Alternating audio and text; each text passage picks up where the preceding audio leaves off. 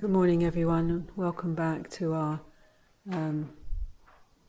space of contemplation and gathering and reflection. I'm glad you could make it back today. I hope everyone rested well, had a good evening last night. So I think we'll just spend a few minutes just sort of arriving into our bodies and posture and sitting here, being here together again.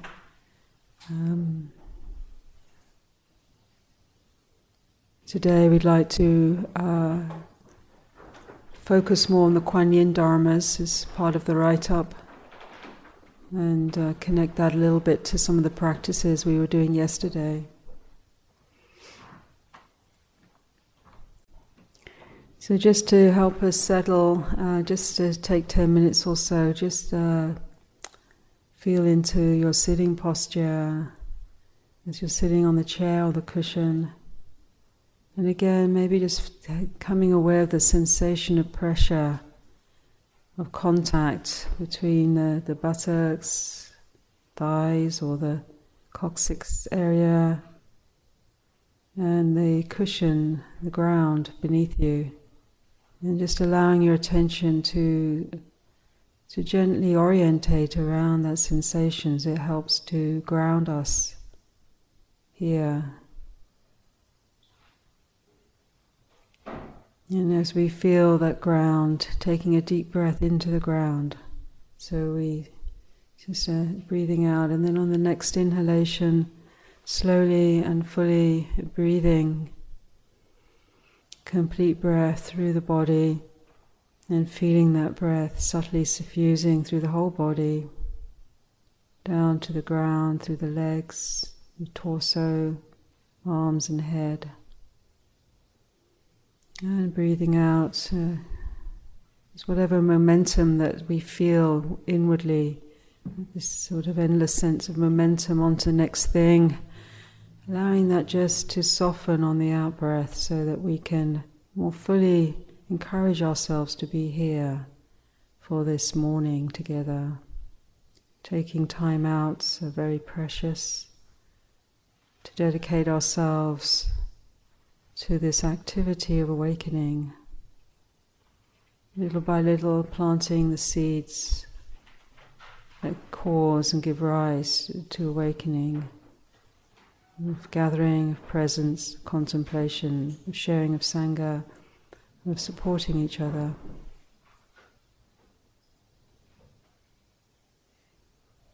So again, just finding your seat, connecting with the body, the sensation of the body sitting, and taking a few deep and slow lengthening breaths to help steady here and now, breathing through the body.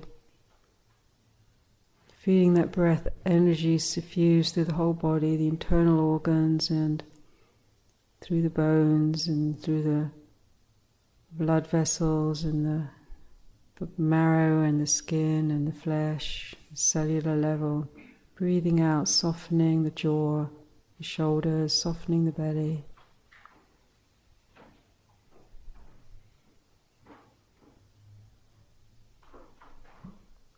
This gift of one breath at a time, so a gift of life that's offered with each breath. This breath is the connection, our connection to our life force, to our life. Savoring each breath, taking time to breathe. As Ajahn Chah said, if you feel you haven't got time to meditate, then you don't really understand that you haven't really got time even to breathe properly. To meditate is to breathe is to meditate. To breathe with awareness. To feel the breath in the body.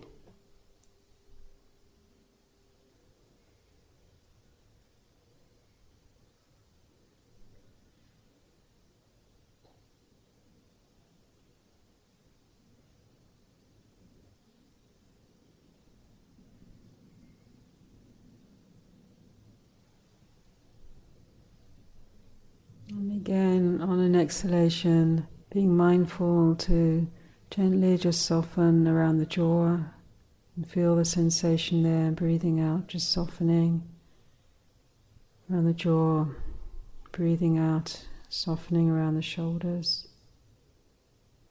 down through the torso, softening the belly. And breathing in and feeling the infusion of life force through the in-breath, allowing it to suffuse through the body, subtly straightening the spine, lengthening the spine, back of the neck.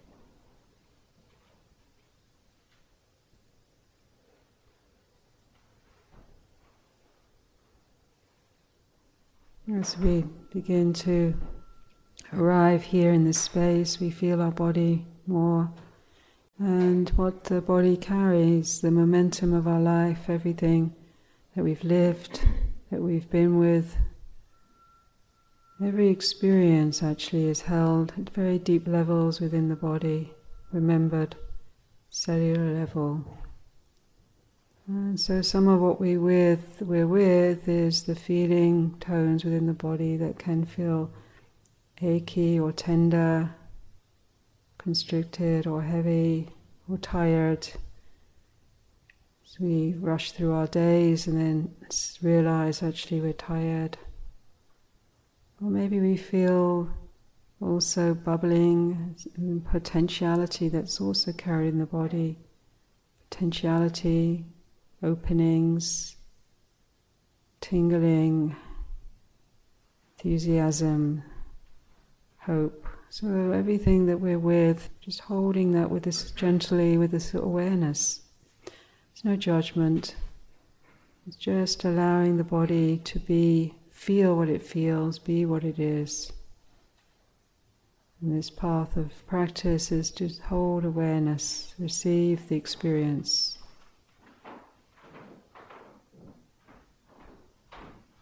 Receive the breath.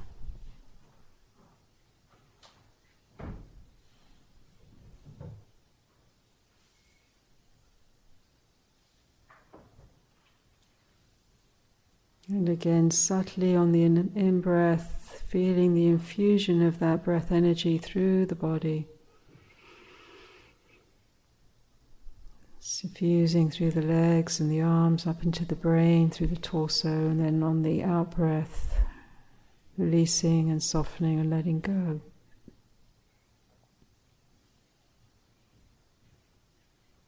So gently we help to irrigate through the body, the opening of the awareness and the breath energy, and then on the out-breath, releasing and softening and releasing around the constrictions and places of holding.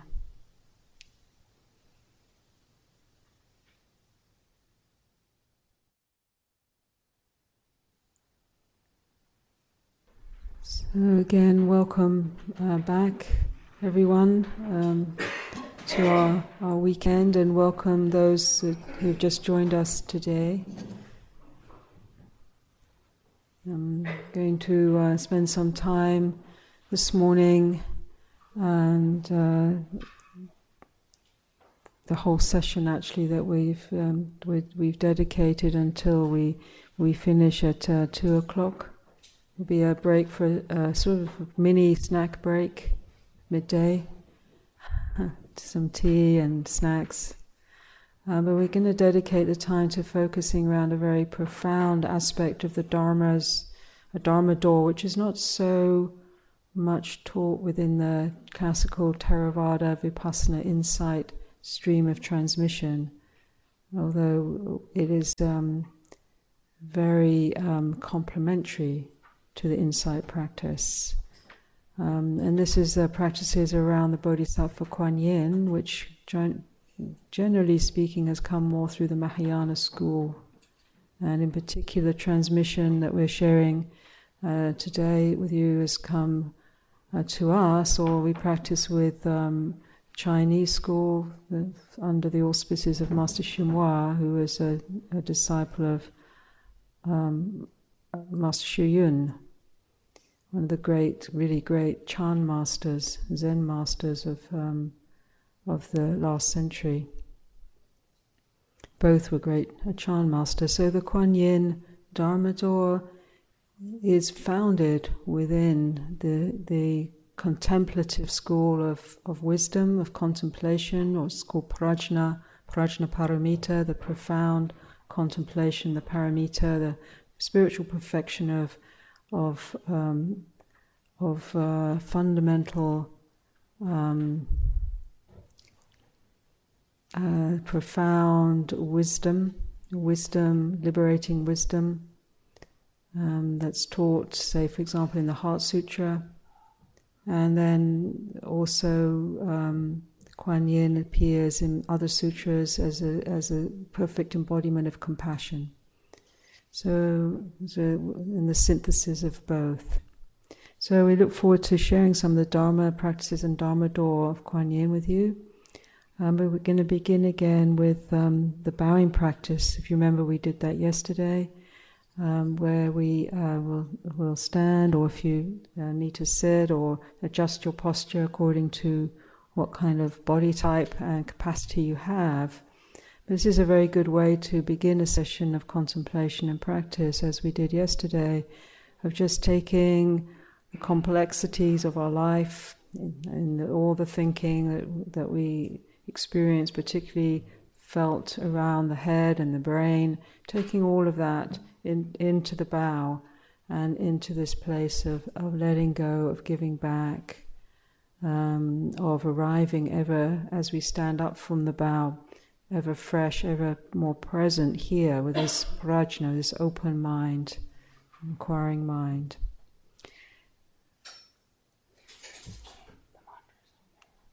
So for those that be helpful to see the mantra, it's here on, you can just, it's just on page 4. Thanks. Namo Kuan Yin Pusa, so the second mantra, page 4. And as Kittisaro explained yesterday,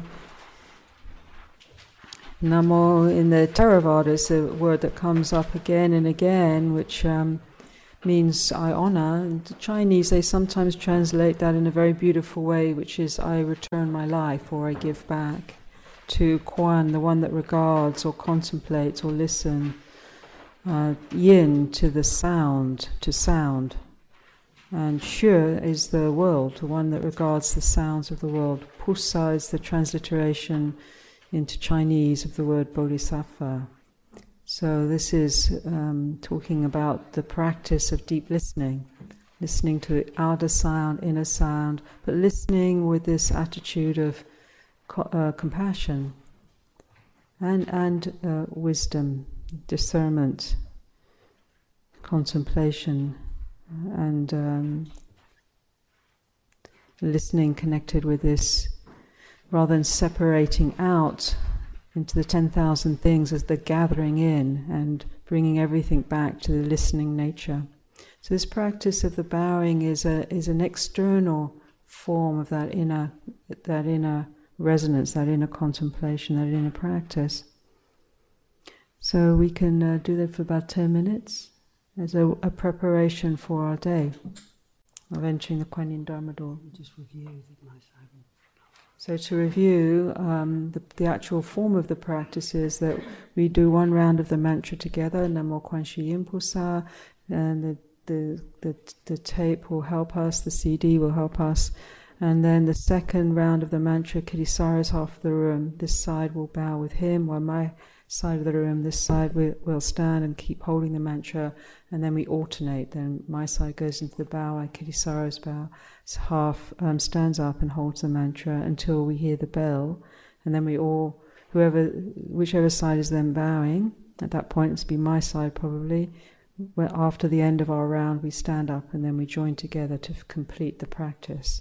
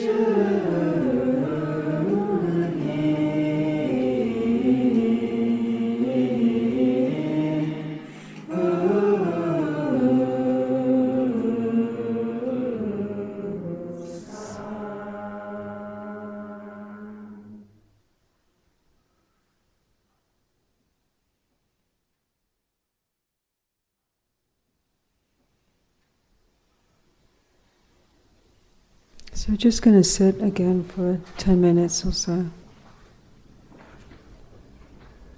Again, establishing this inner refuge, the inner awareness, listening. This Kuan Yin quality is the listening, the being present for how it is, with gentleness, compassion, kindness, receptivity, listening with the body, feeling tones, the sounds of the morning.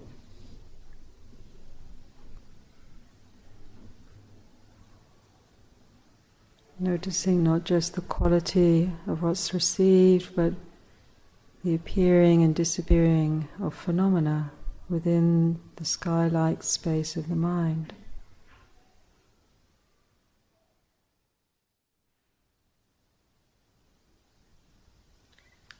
Before we begin the Dharma talk, we're going to do the Great Compassion Mantra, which is the mantra of Kuan Yin. You can just listen because it's quite a long mantra. We don't have it on the sheets here in front of you.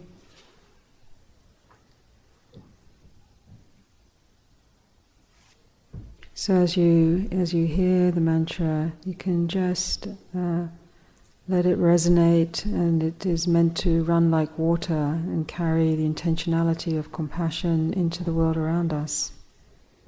So each line is connected with invoking the great bodhisattvas, great beings that are conduits for the Dharma. It's remembering the refuges and articulate the many hands and eyes, the different response bodies of Kuan Yin in response to all the different kinds of suffering in order to alleviate suffering and to awaken living beings. So this mantra is directly connecting with invoking the deepest heart qualities and then embodying them. And, having an energetic body, invoking the energetic body of Kuan Yin. And allowing that through the words, through the sounds, through the syllables and through the intentionality of the mind to resonate out and in. So all beings, inner beings, outer beings are touched by the river of mercy and compassion and invited to awaken out of suffering, and then to act in ways that are for the welfare of the whole.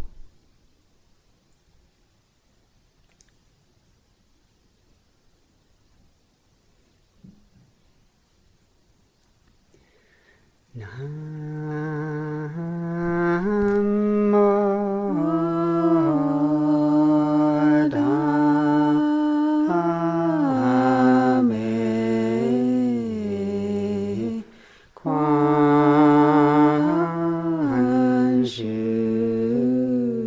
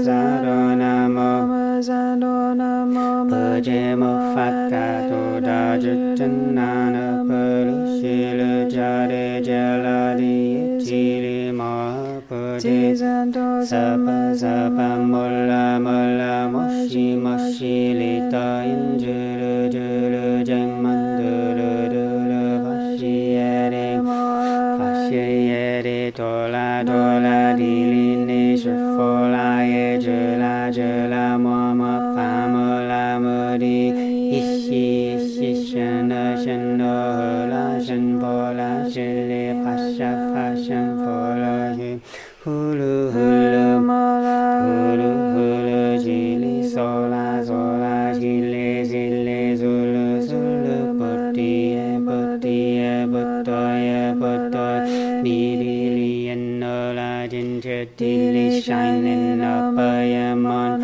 Sopaha Shitoye Sopaha Moha Shitoye Sopaha Shitoye Shupan Nola Ginger Sopaha Mulla Nola Sopaha Jilu Sangha Muchaye Sopa Sopa Moha Shitoye Sopaha Chachila Hachitoye Sopa Poro Moje Sitoye Sopa Nola Ginger Panchela Ye Sopa Mopale Shanjela Ye Sopa Namo Hala Danandola Ye Namo Hali Polo Jede Shaupala Ye Sopa Nanji Jandu Mandola Batoye Sopa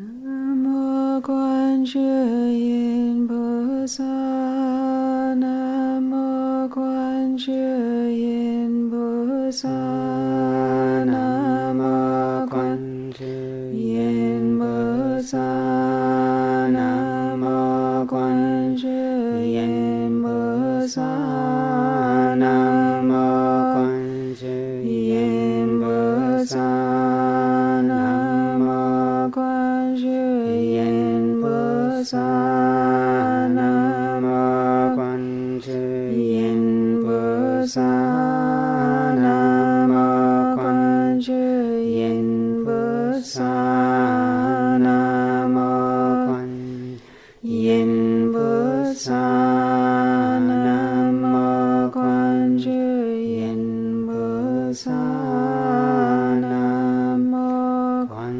Yin Bosa.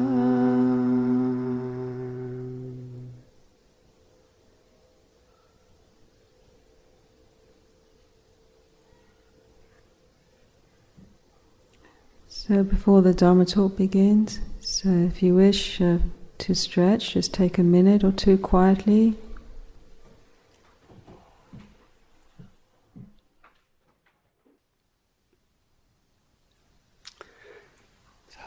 Good morning, everyone.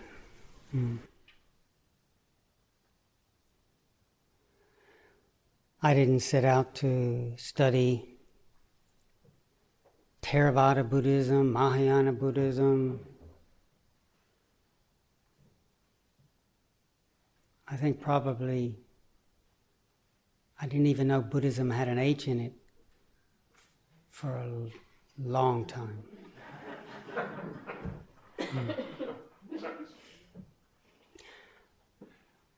I knew I was suffering. I knew I'd been following my own advice for quite some time and it wasn't working. And I'd heard there was a master that was wise. So I went to Thailand. I didn't, northern school, southern school, Theravada, Mahayana, I never heard of that. Or it wasn't important.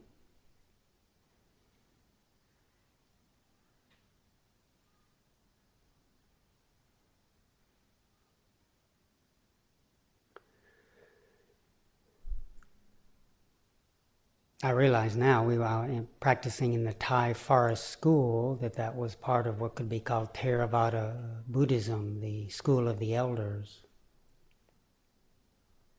that focused on awakening through honestly acknowledging, being interested in, opening to the experience of dukkha or stress, suffering, unsatisfactoriness.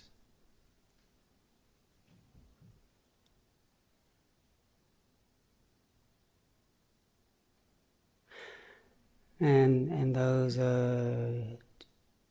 teachings were, right from the early days, wonderful. I quickly got a sense of, he's wanting things to be other than the way they are, and the boulders aren't heavy if you're not always trying to move them around. That when you quit wrestling with a boulder, there's relief. And the teachings around ethics that free us from remorse and give rise to a sort of mind that's more easy to gather. It's a platform for meditation, for samadhi. And that ethical living, creates this skillful web. It's an offering to those around us when we learn to recognize and restrain those actions that harm ourselves and others. And it became clear early on that even a little bit of skill at bringing our mind back to the present, learning how to relax, becoming single-minded, unified around the simplicity of standing, walking,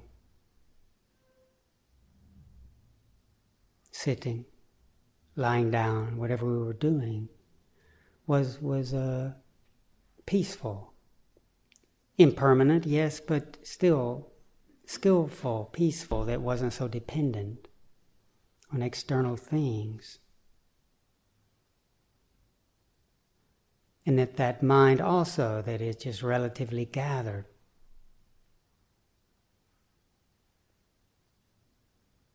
could see into the way things are. As the Buddha says, when there is samadhi within, when there's gatheredness, the heart sees things as they actually are. And that when the heart is composed, just like it doesn't take some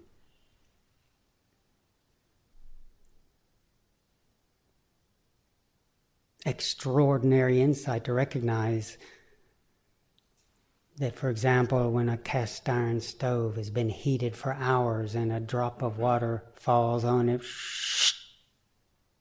it's there and it's gone. Insubstantial. So too, when the heart is composed, sounds,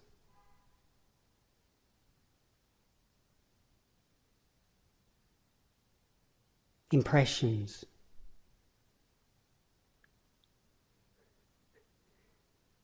and amazingly thoughts that seem so convincing. You're a basket case, Kittisaro. Each of these sounds, vibrations, dissolving, ephemeral. And what is ephemeral how can we expect what is ephemeral to be trustworthy? And how can we can, I guess, call something that's you can call it my but my body that's there and then it's gone, my strength which is there and then it's gone, my happy mood which is there and then it's gone. We can call it me and mine, but it's a way of talking. It's not actually the reality. So this recognition of not mine, not self, anatta, letting go, touching into emptiness. And the austere practices of our Thai forest tradition, sitting up all night once a week, rather than having the perfect conditions. In those early days, God, I'd been laughed out of the room sitting on 2 big cushions. I know it sounds a bit crazy, but we had to sit on concrete floors, and 1 thin layer of cotton was considered, that's your cushion. You get a double layered sitting cloth. Hey, what, are you trying to evade things? So everything was falling asleep. It was, there were no cushions. Cushions were for the head. You didn't sit on cushions. That was... So there was a lot of practice that even in the midst of suffering, that even when you're exhausted and this and that, and when the minds go, I don't want it to be this way. But the beauty of that practice was we practiced learning to see the distress that was created by pushing against it, not wanting it. And even when things were challenging, uncomfortable, classically difficult, we had the opportunity to notice when one's not pushing it away or grasping at something, that there was peace. Yes, you could still say pain or this and that, but there definitely was the sense of, So I had a lot of gratitude. And then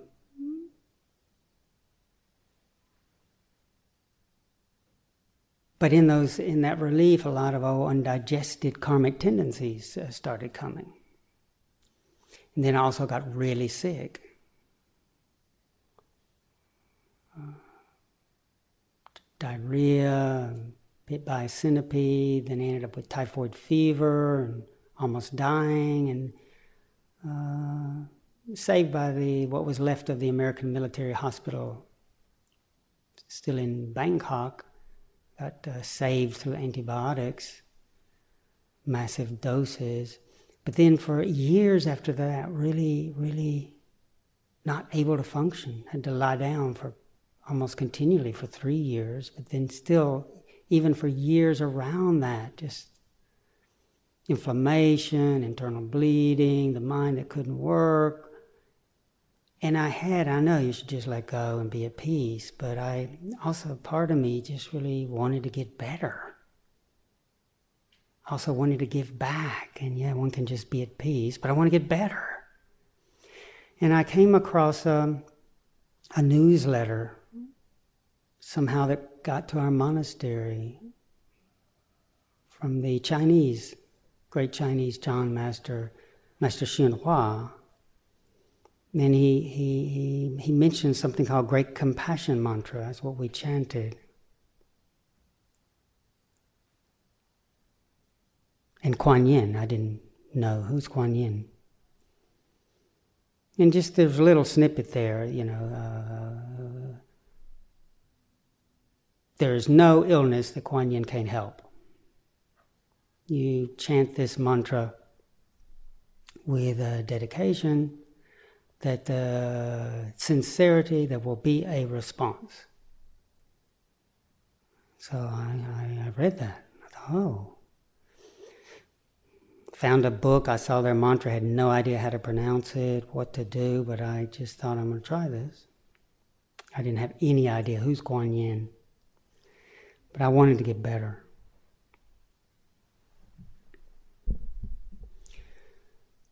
So I started chanting the mantra.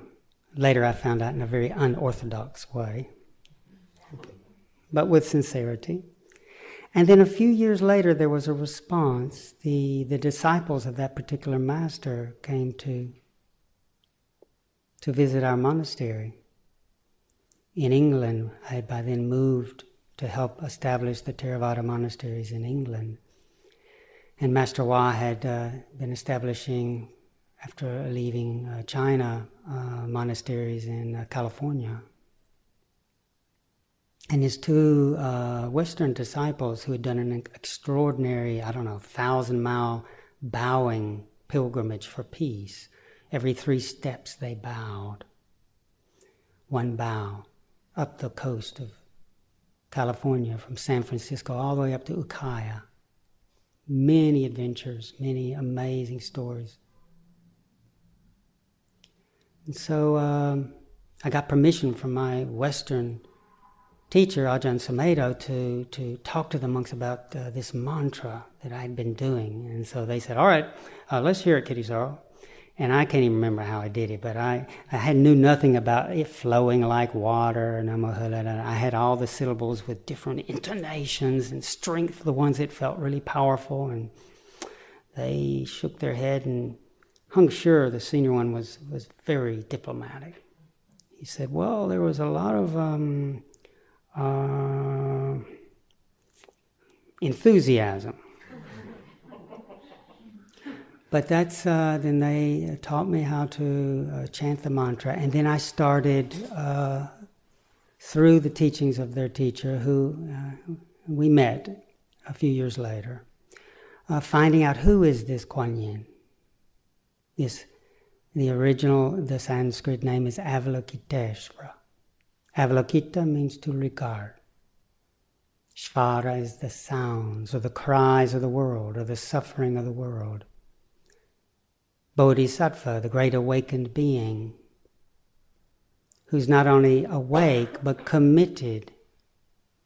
So desire, which when it's selfish, diluted, distorted, is the cause of suffering. But without desire, we don't practice. It's a paradox. Used to drive our teacher Ajahn Chah crazy. Desire causes the problem, but if we don't have any desire, we don't practice.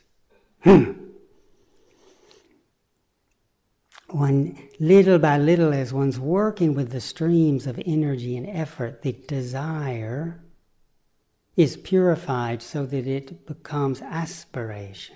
So that it is an aspiration that becomes compassion. It becomes the responding, the dedication to sense dukkha, sense suffering, sense distress, sense difficulty, wherever it is, and to respond. We literally just cut off all the desire. If we're not careful, we just kill our energy.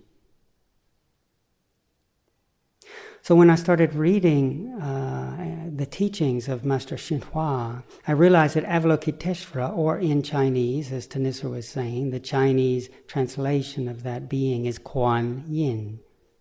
Kuan to listen, Yin to the sounds.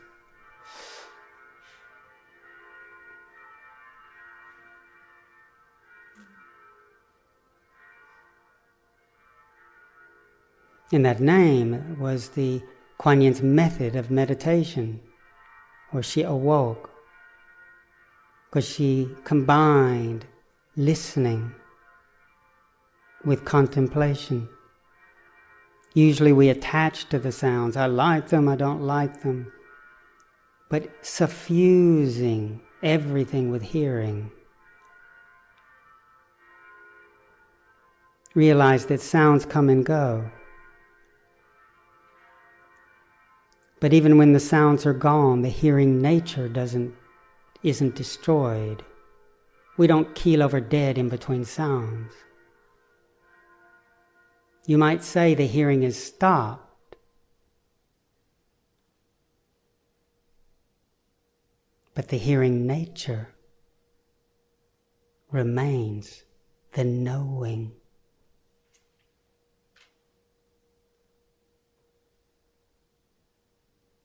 The timeless dimension of being doesn't come and go.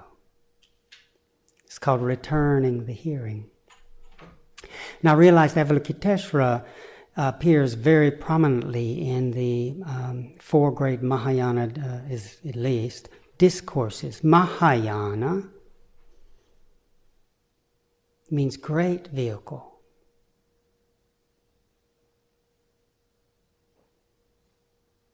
at first, when one is really caught up in one's own dukkha, one's own suffering, we might think about trying to help others, but how can I help anybody else? I'm just so tangled up, I can barely get through the day, much less think about helping all beings. Noticing dukkha, letting go, tasting peace. But then when that flowers, when there's that recognition that we're brothers and sisters, when the heart opens and starts to let go of its own limitation and suffering, it senses there's all sorts of suffering. So Mahayana means great vehicle that widens, that also uses desire. It was still, when I wanted just to get well, that was my selfish desire. But it was also a desire, it wasn't just all selfish. It was an aspiration to give back, to be of service. So I realized, wow, these are so wonderful. And so often I found myself in situations where there's somebody struggling, not only myself but others, and not knowing how to help.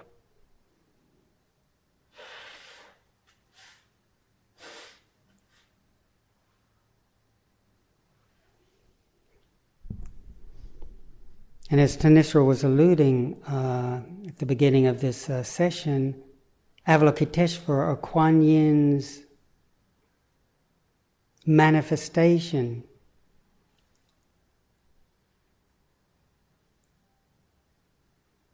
encompasses the whole spectrum from the most profound merciful,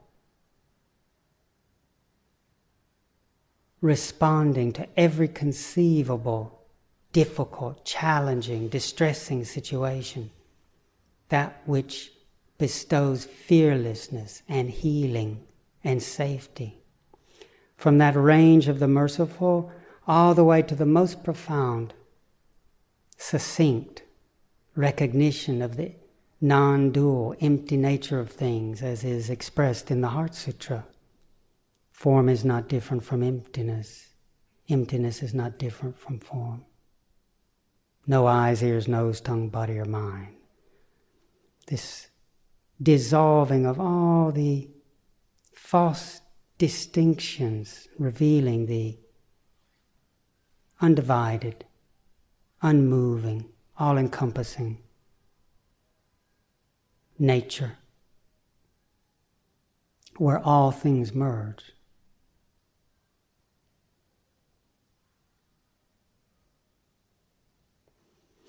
And I started to learn about how in for example, the Saddharma Pundarika Sutra, the Lotus Sutra, a discourse the Buddha gave near the end of his life, he had a whole chapter, a whole section called the Universal Door, chapter 25, which is about Avalokiteshvara, Kuan Yin, where the Buddha, Sakyamuni Buddha, our teacher, was asked a question, hey, how did this bodhisattva get the name Avalokiteshvara? The Buddha talked about the one who listens at ease to the sounds of the world and responds to suffering. The Buddha talked about that the great power of this awakened being. And he said, those who hold the name of Kuan Yin, that when one patiently, persistently, reverentially returns, holds this name, that one thought, Namo, I open to, I honor, I return, Kuan Yin Pusa, that awakened one, who listens at ease to the sounds of the world.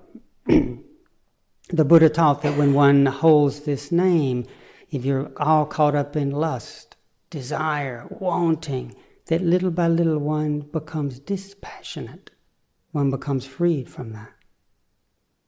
If one is caught up, entangled in hostility, aversion, that othering that just really, get out of here, that even despises, that if one can, as a practice, holding the name, the Buddha taught, no, one can be separated from, dispassionate toward, abandoned, let go of aversion and delusion. The Buddha talked about all sorts of difficult situations that one could be in if one could call on that. And one could think, whoa, wait a minute, Kittisaro. Reason I got into Buddhism was, all this wanting other people to do the thing, doesn't really work. Buddha taught it's a self-path thing. Sorry to interrupt, but just thought I would hope I didn't throw you off your stride. I said, well, thank you for that. But wait a minute, yes, there's very important that this truth must be tasted, each individual for themselves, but is it all done alone? Well, if that's the case, how come it's just not Buddha Dhamma? Take refuge in Buddha, awareness, Dhamma of the way things are, there it is. As we were looking yesterday, did he just throw Sangha in there to build up the numbers? 2's a bit weak. Let's think of a 3. Anybody, ideas? Sangha. But, Sangha, very important. So many times people had a doubt, a blind spot. They didn't know what they do. When they then talked to the Buddha, the answer revealed.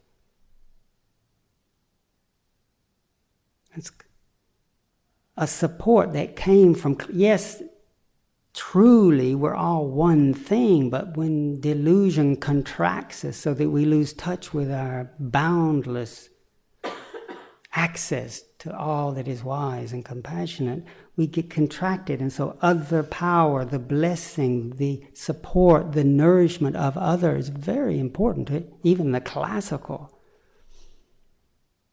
Buddhist Theravada teachings. And when those got attached to the fun, but you're still not getting it, Kittisaro. The Buddha, he's a person. He was there, you got help. Who's his Kuan Yin character?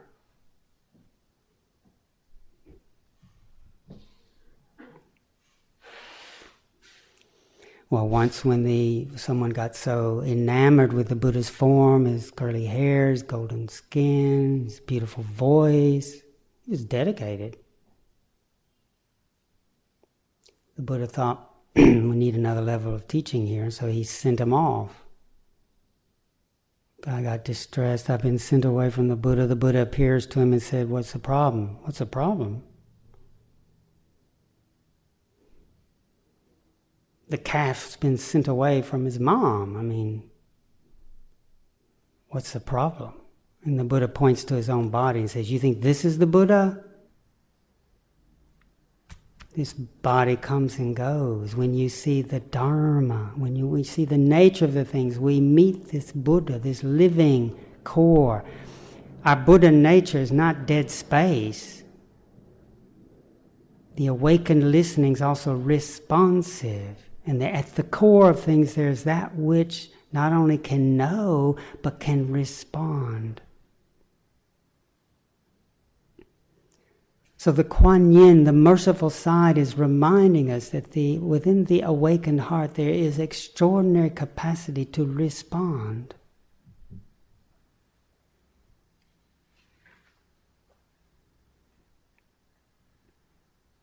And that at first the great, wise, compassionate one realizes not everybody just wants to know about emptiness and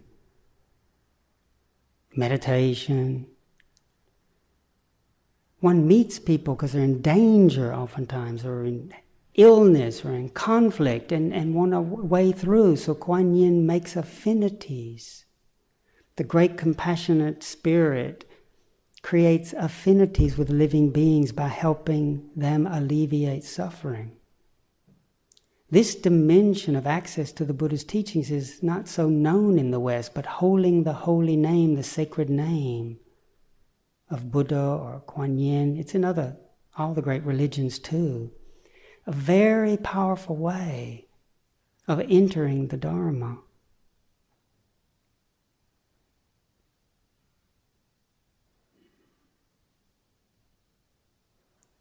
The Buddha was talking, this part of the sutra was in verse, in the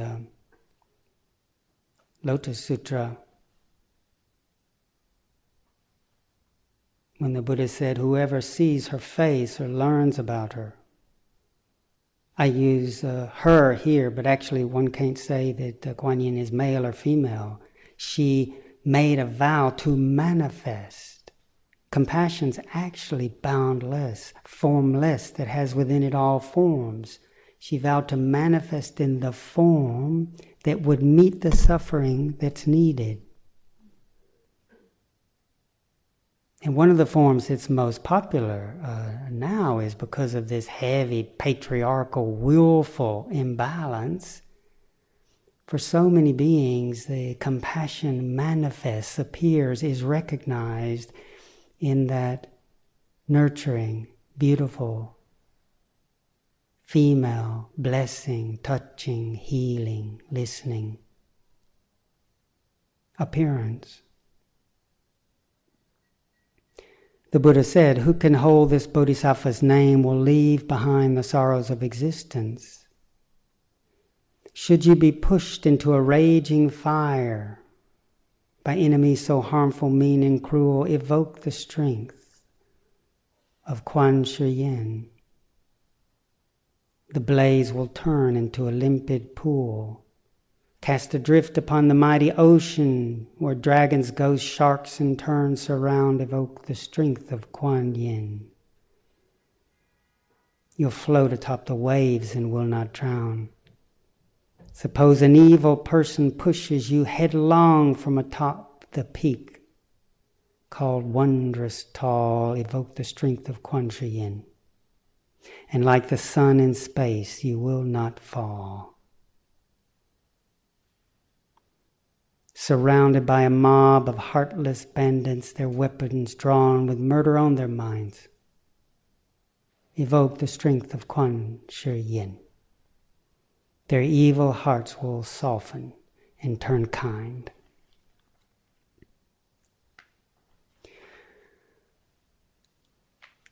In the discourse, all sorts of frightful situations more are listed where what's being offered is learning to trust not just the thinking mind that's trying to work it all out, figure it out, but learn to be open to the possibility of trusting the sacred name and letting the name dissolve and point us back to the listening. We can think, oh, well, that's doing nothing. That's just it, isn't it? The idea that to really do something, we have to only use this rational, logical, figure it out, willful thing that's somehow trusting the centrality of listening. A word that is encouraging us to trust that this is not just a nothing thing to do. Namo. Kuan Yin.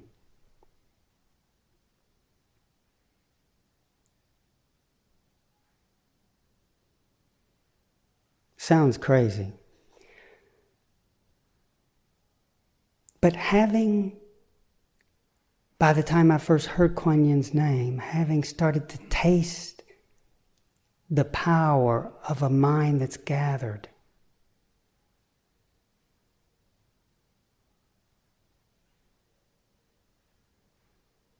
and with a mind that gets a little gathered and seeing this empty nature, those drops of water that seem like things,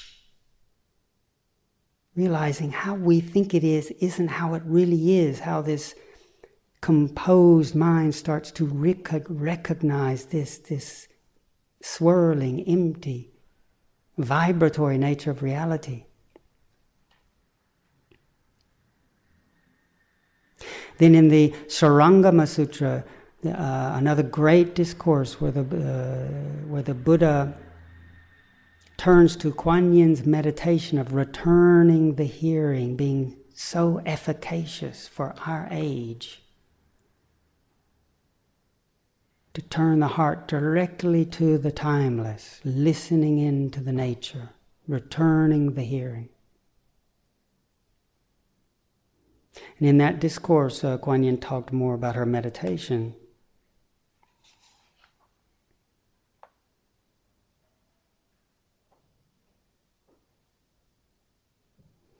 and talking about how these miraculous powers all come out of the power of hearing. Kuan Yin talking about it, because I do not contemplate sounds for my own sake, but rather listen to the sounds of those whom I contemplate. I can enable living beings throughout the 10 directions who are suffering and in distress to attain freedom by contemplating their sounds. Since my knowledge, understanding has turned around and come back, when it's not turned around, we're focused on objects blinded by the sense of solidity. When we return the light, return the hearing, we listen into and recognize the empty nature. Return to this ground, this centrality, primordial source.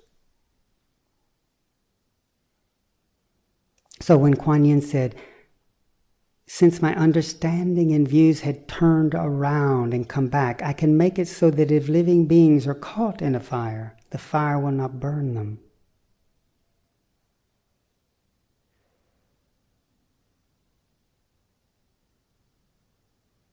Or in contemplating and listening when they've turned around, I can make it so that if living beings are floundering in deep water, the water cannot drown them.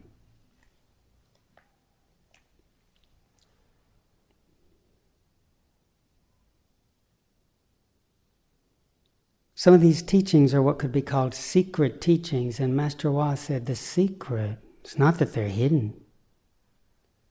The secret is that we just try things and look in our own hearts and say,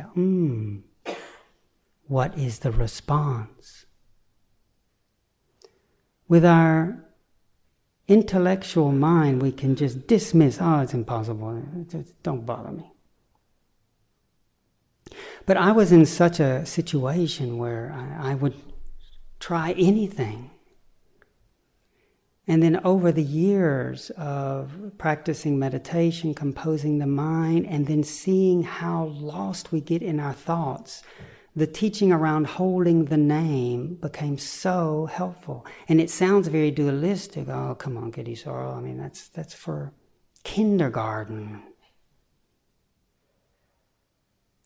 And then I started to realize that many of the great Chan masters, the great ones who turned the mind directly to the core of the matter, also did a lot of devotional practice, and that they did the devotional practice in a way that merged right with the wisdom practice.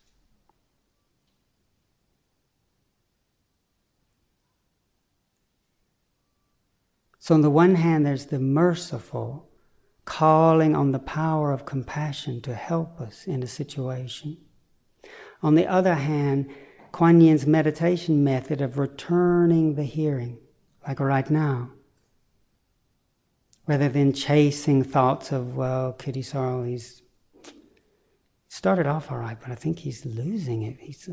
I wish he'd pull it back around. He needs to keep better notes. Might be the case, but noticing the sounds and the interpretations, yes, there's that story. It might be true, it might be false, but whatever those sounds are ephemeral. That story is arising and ceasing. And though the sounds in the hearing nature, the knowing nature, remains, like those guests that come and go and the host remains, and the dancing dust, but the space is unmoved. In Kuan Yin's meditation, we don't just get fixated on the objects. Through wisdom, we realize their ephemeral nature and start to notice right in the midst of all this movement, the stillness, the peacefulness.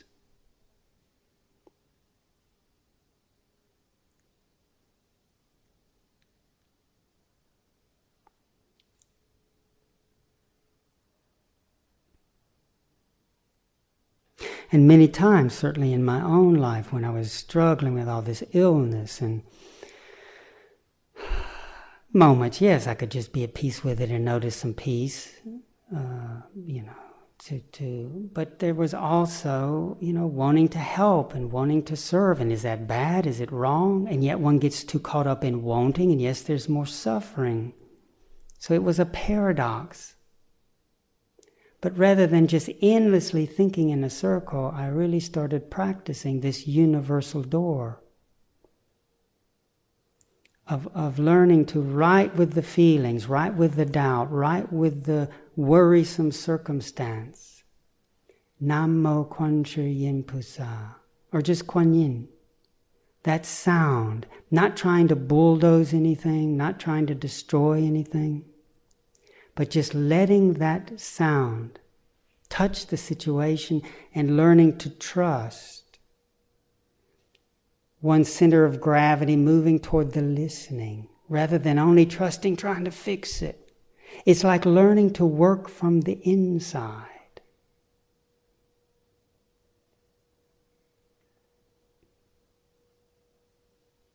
It's a very powerful way. The Buddha taught that the suffering comes from a misunderstanding of the nature of thought. And one of the great values of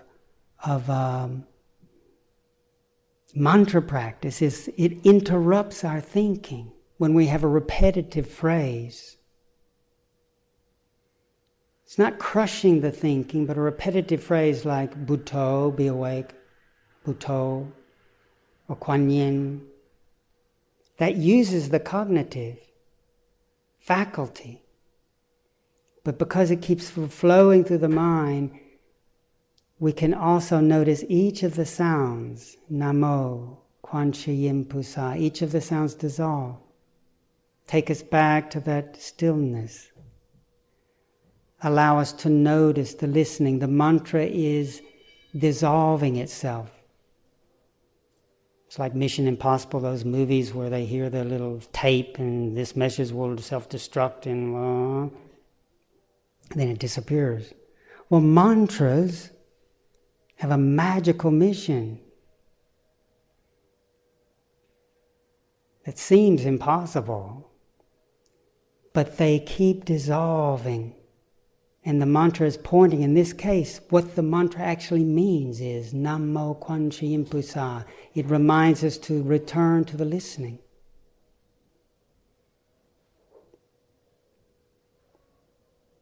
So countless times in our life, I spent a long time learning the great compassion mantra because that's a harder thing to learn. Took months. But once one learns it, Namo Haladana Dalaya Namo Oli Embolodi Jabalaya Bodhisattva Mo Zatopaya Mo Jalo. Using the cognitive, but in a way that lets the thoughts flow. That returns one to the listening and deepening one's trusted, let's see what effect this has. And there's just been countless situations I've noticed where it's not just nothing. Something happens. I didn't die, did get better. I'm no great physical specimen, but it was something very powerful. So many situations in our time in South Africa or in dangerous fire. I mean, we had situations where we were saved in fires. Very threatening situations. Once I had done a fire, it got out of control. We were doing a big fire break, and the other team that was helping us, somebody wasn't feeling well. They let the fire get away. It was now gone. I was trying to run in front of it. I couldn't do it. I was overwhelmed. I just kept Namo Kuan Yin Pusa. Hey, Kuan Yin, what? Yeah, I can't do this. I didn't have the cell phone. I couldn't believe I didn't have it. Something drew Thanissara to look out the window quite some half-mile away or so. That moment, and got her to make a call to call the brigade. And within minutes, we had this team of like a Zulu impi, like these warriors that came and they worked in a group. They were these big beaters. I mean, they ran that thing back. Could not believe it.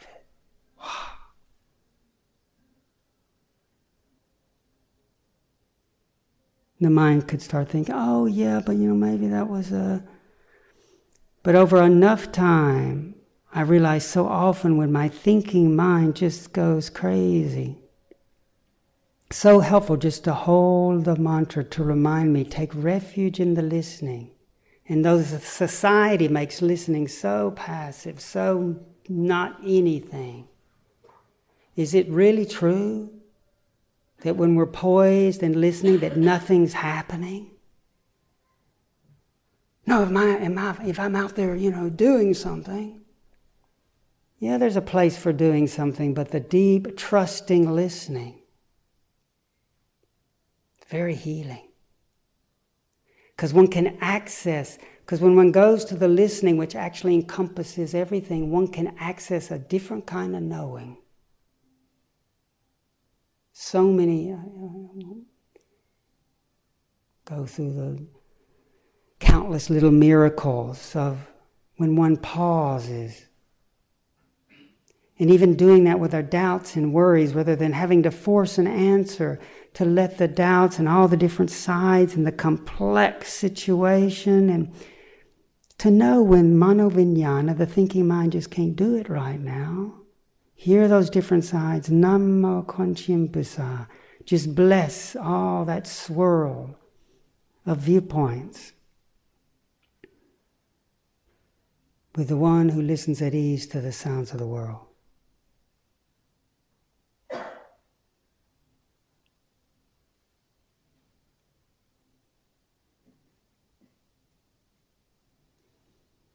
This principle of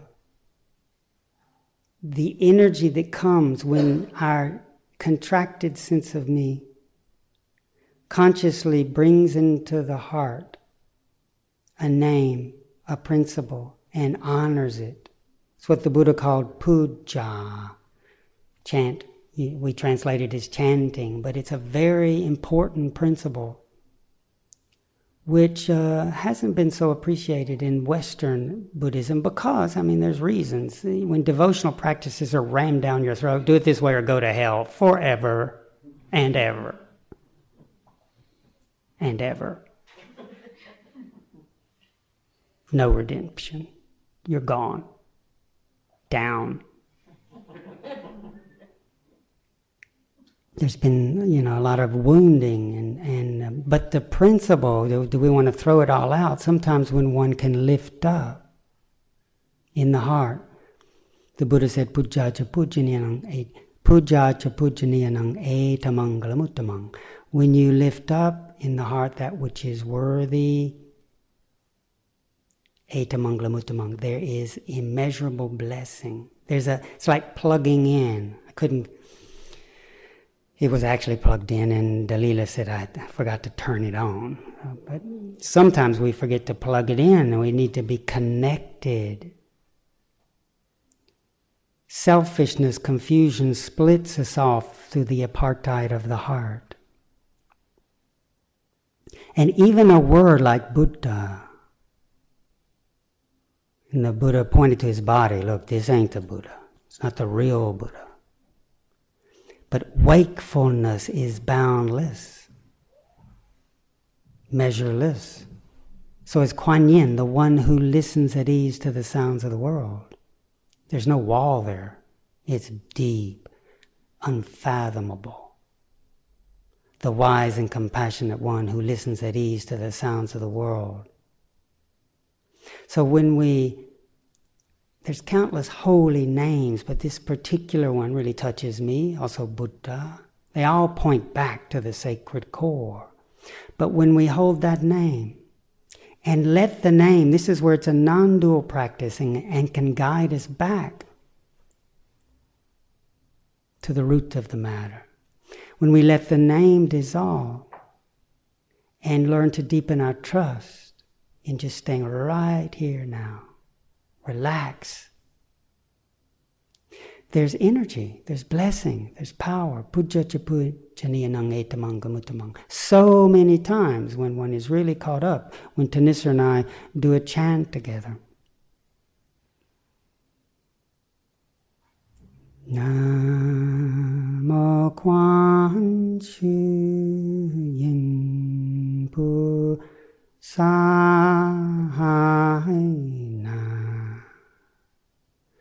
Mo Kuan Yin Pu Sa. Whatever one's doing, for a moment just namo, to relinquish trying to change the furniture. And just to honor, for example, the one who listens at ease. To let the heart trust for a moment in the deep listening. It's not just a nothing thing to do. The secret thing gets revealed. So many times I realize, wow, I feel different. Different perspective. Oh.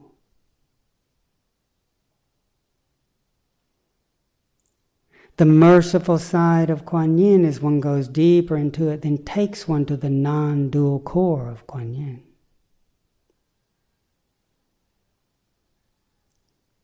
The mantra at the end of the Heart Sutra, Gatte, Gatte, Para Sangate Bodhisvaha. Gone. Gone. Gone beyond. Beyond the beyond. Awakened. Svaha. So the devotional, little by little, just points us back to the heart so that we then can ultimately do Kuan Yin's meditation of returning the hearing and listening in to all the conditions that we get enchanted by and take to be me and mine. To notice that they are what they are, changing, ephemeral conditions. Touch in again to that stillness within the movement within the stillness. Not split, perfectly whole.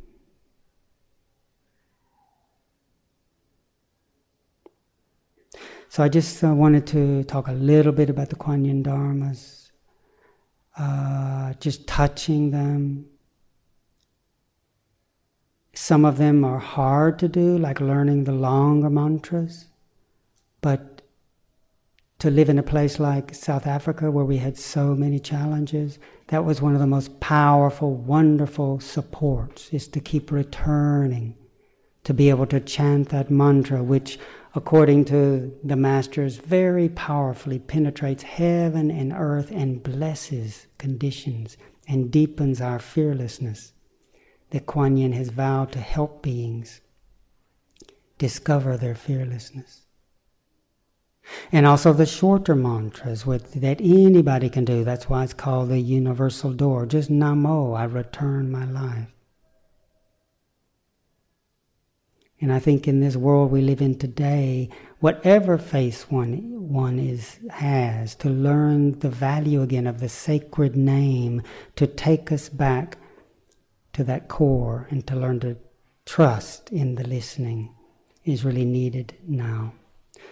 So I offer these thoughts for us to consider, and we have a little time for a quiet snack break. And then of, I think, 20 minutes. And then if there is any discussion or questions or comments about what we've been doing, we can do that when we come back. But thank you for your patience.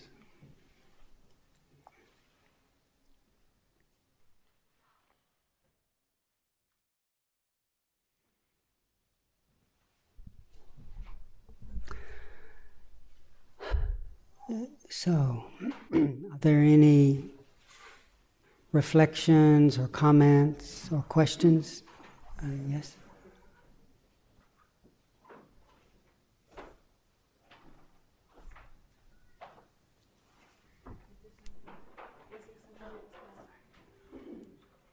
Hi. I've been wrestling with a question since yesterday that kind of came up again during your talk. And I want to apologize in advance because I feel a little bit clumsy around this, so I may be kind of training myself on the job, so to speak. So I notice my own resistance with rituals, particularly in institutional environments, and I would include this one in religious environments, faith environments, but even more so when the traditions do not come from my own cultural background. So, but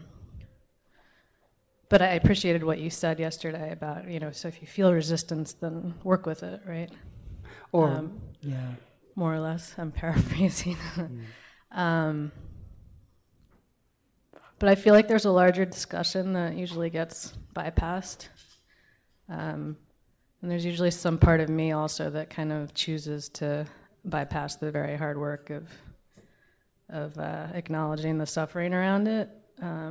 Because for me right now, I've actually never, I don't think I've ever kind of immersed myself in Chinese rituals. I'm assuming many of the things we've been doing the last couple of days are coming from that part of the world, but it feels to me like I'm also part of some cultural appropriation moment. I mean, I'm used to that. I'm of South Asian origin, so I'm kind of used to... From where? South Asian or Indian origin. So I'm very used to kind of taking with a giant grain of salt the fact that many of the things that come from my family's part of the world has been appropriated sort of beyond maybe relief. So at this point in history. So I don't know how this Sangha addresses that. It may seem too astronomical of a task. But I kind of appreciated yesterday's conversation around privilege and culture, and so why not raise it, right? So thank you. No, thank you. There's been so much damage done by. I grew up. I don't know if you heard me talking about what it was like growing up in the Bible Belt in America, being regularly told I was going to hell because even though we were in a father Jewish, mother Southern Baptist, even though we were in a Unitarian church that was teaching doing to others as you'd have them doing to you, a Christian core teaching, just the fact we'd walk through that door was, I've had people, over the years tell us even sitting quietly, you're asking the devil to jump into your mind, and that, meditation's evil, and so I reacted so much to fundamental kind of practices that my main gateway into practice, or to even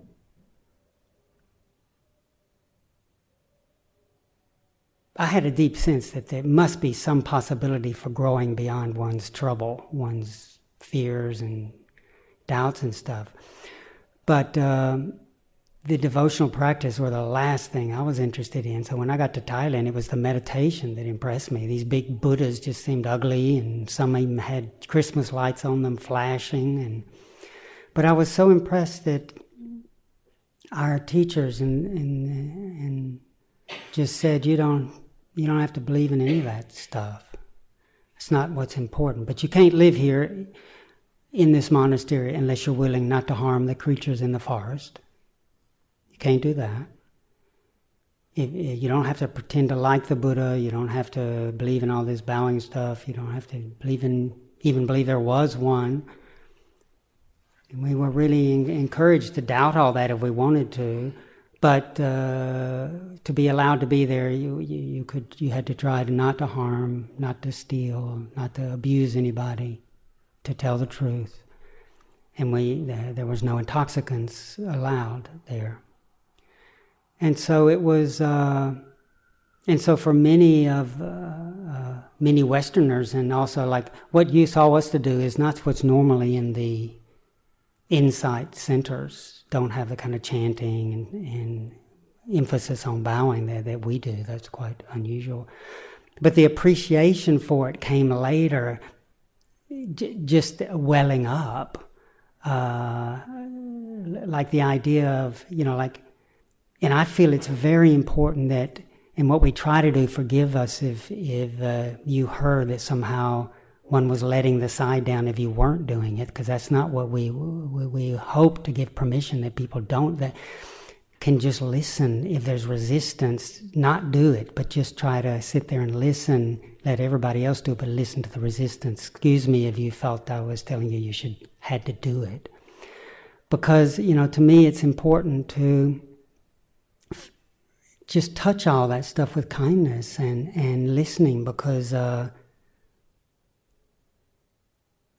shaming people, forcing people, that kind of thing is not what's liberating. And different of us have different tendencies that can be, some of us help. Some people don't chant or bow, but they're deeply devotional, and they're deeply devoted, and have a way of turning to the listening, turning to the reflection. Others, for myself, I'm actually quite a devotional type. But when I get lost, like the bowing, what's so helpful to me, I'm happy to bow to Mother Mary, I'm happy to bow to Ram, I'm happy to bow to Krishna, I'm happy to bow to Buddha, I'm happy to bow to God, because I know those words are words that dissolve and point to a mystery. So when I bow, whether there's an image or not, because it's so clear, like, the people going on about idols, oh God, yeah, there you are bowing to idols, you're evil, you're evil. I'm not thinking that image is what's going to save us. The image is a symbol. And I was grateful that our teachers helped us appreciate that what one's actually doing is finding the body as just a mudra that actually appears in the Islamic traditions. It actually is deeply in the Christian tradition, in the Eastern Church. It just got forgot. It's in the even in the Judaic traditions of finding the body and touching the head to the ground as just a symbol of that which thinks and separates to touch ground. Find the moment. I love bowing because it helps me gather my pieces together. Find my body, find my thoughts, and especially if you're remembering a sacred name and letting the name come back to the silence. And it just helps me recover. So because it's been so useful, we just offer it. But in all our retreats, we try to say, hey, you don't have to force it. But I remember someone on the, maybe Thanissara can help me, on our Spirit Rock retreat, who had huge resistance to bowing. And, we just said, don't worry, you don't have to do the bowing, but he wanted to come and listen anyway. But he couldn't believe it by the end. He so loved it. But he got through the idea, the idol, one can have a stance against bowing, saying, oh, that's an idol, and not realize that we're bowing to the deepest idol in the contemplative understanding is the way we bow down to our opinions and thoughts. So I would just encourage to be really sensitive to whatever these reactions are, and from sometimes hurts and things from the past, and just listen and contemplate and find one's own way. Sometimes I developed a more feeling for devotional practice in private, in my, like even this, I on retreats, sometimes if we do this makes it seem like, oh, only the holy ones are doing this, and those that aren't doing it aren't really doing it right. We don't really care. But, notice what happens if one, we could start the day by, and,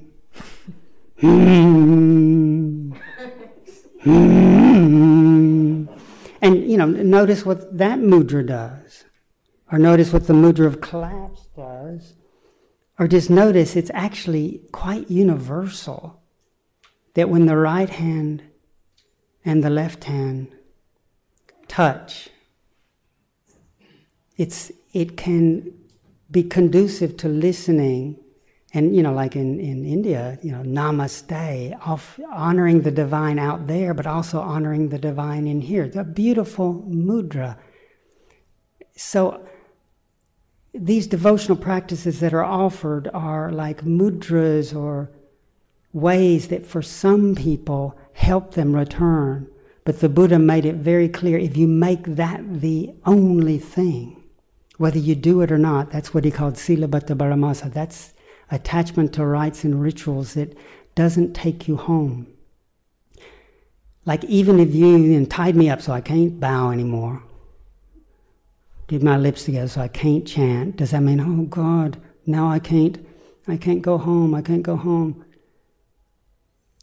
The Dharma's always here now, but these practices can be ways of helping generate the kind of presence that is useful. So really, I think we're just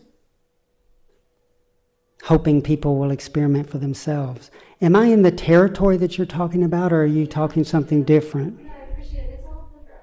Oh, okay. Can you tell me some more? I have no problems with bowing, actually. I found it extremely humbling over time. I have no problem saying namaste to my own grandparents, when they were alive. There's a very particular culture in the United States, at least I'll talk about this culture, that has developed around phony practices and the phony use of namaste, and a yoga culture and now a meditation culture. And it's, for me, I guess, for me, the issue is not my bowing. The issue is when I see blind bowing around me to these practices that have been, erased in my own life, right? I mean, here I am, the daughter of an Indian immigrant, so I have my own personal pain around that. But outside of the South Asian, we don't even talk about it that much in my own South Asian community here, actually. It's all very kind of like, there's not much activism around this. So this is, which is also frustrating. So it's the way in which, and this happens like overnight. People go to a yoga class and they are Indian. It's like, it's shocking to me.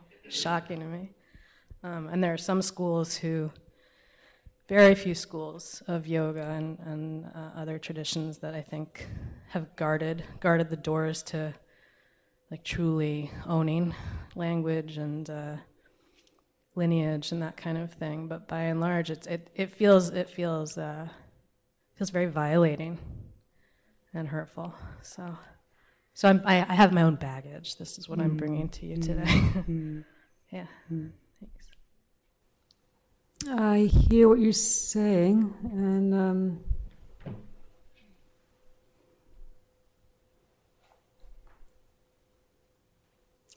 my experience of being in the flow of Buddhist transmission for since very early age is that there has been a very profound cultural exchange, actually.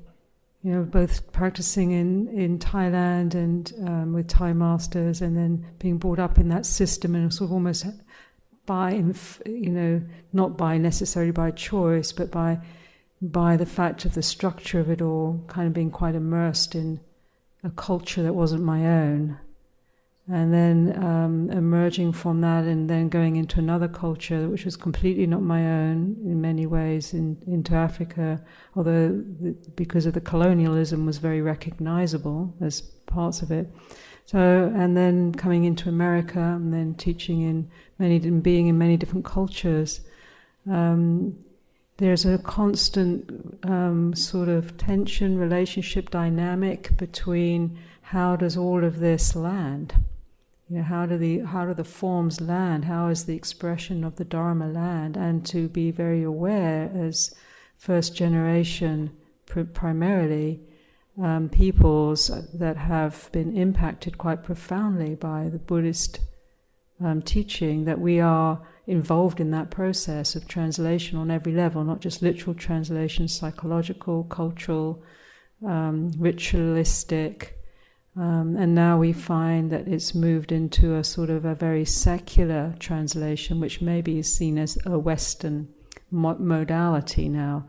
So remove the ritualistic, remove the mythological, remove the cosmological, remove the transcendent, remove the archetypal, remove the images. But what in that process, that there is something lost.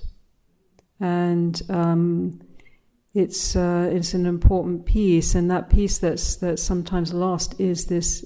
What I've always experienced, Buddhism, yes, it's manifested in different cultural contexts, but it doesn't belong ultimately to a culture.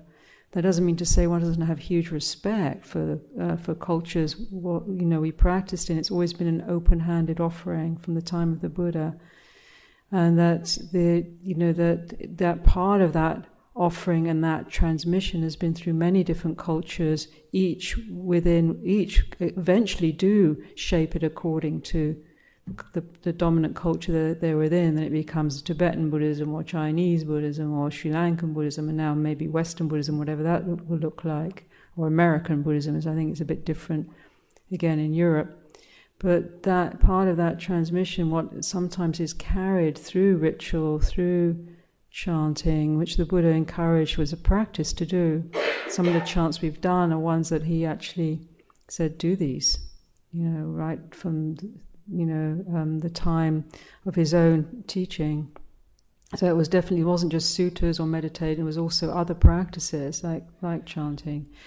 There's something that gets carried in that, and that is the faith energy, that is the devotional energy. And that is, in a way, part of what I believe has enabled the Dharma to be carried through the thousands of years that it's been carried.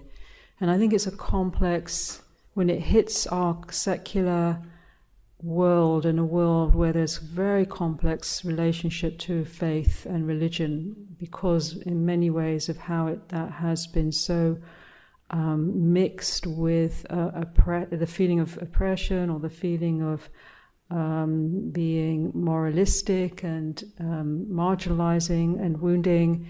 It hits a very difficult place, and there's a kind of a dynamic there. So and I also hearing another resonance, which is this sensitivity around, as you're saying, in the yoga world and in the meditation world, what is cultural appropriation, and then sort of created into sort of a easy facility for people to find an identity to compensate for the sort of rootedness, lack of rootlessness that our contemporary culture has. So there is an element of that for sure, and that can be very disrespectful and done very disrespectfully. So it's a very complex, I'm not really giving an answer, because I don't really think it's about finding an answer, but just naming and owning and exploring these territories, because I think it's in process. And there are many different threads and strands of it. Out of all of that, Kittisaro and I don't represent New York Insight or the Vipassana scene here. So we have found a way of practicing through what has been what we have engaged with, through the different schools and teachings and teachers that we've met and practiced very profoundly with. And I feel it wasn't just an act of taking, there was also a tremendous act of giving, of life energy and devotion and service for many, many years to the teachers and to the communities, including multicultural communities, not just white, communities, also within Asian communities. So it doesn't feel like a sort of a disrespectful extraction. It feels like an ongoing inquiry. How do we, these forms are very precious that we've inherited in these teachings, but as Ajahn Chah said, they are ultimately the peel of a fruit. That the fruit is the realization, the practice, and that that fruit is what is nourishing us. And that peel can appear in different forms and different shapes, but it's necessary. Even those that go into a secularized, very stripped down version, there's still forms being used. And then there can also be faith to one's own views about forms. So there's always faith to something, So we, in all of that mix, this is our particular offering and the way that we have found that it's been very valuable. So, and we always actually, we're much clearer, I think, than what Kittisaro said. We actually say, if you're welcome to do this or not. You're welcome to explore this or not. And we say that on every teaching engagement or retreat that we do. If you feel that this isn't going to be comfortable for you, you're welcome to listen, explore that. It's not just like, just work with it and just get on with it. But or come in and just sit after a ritualized process or ritual that we've undertaken.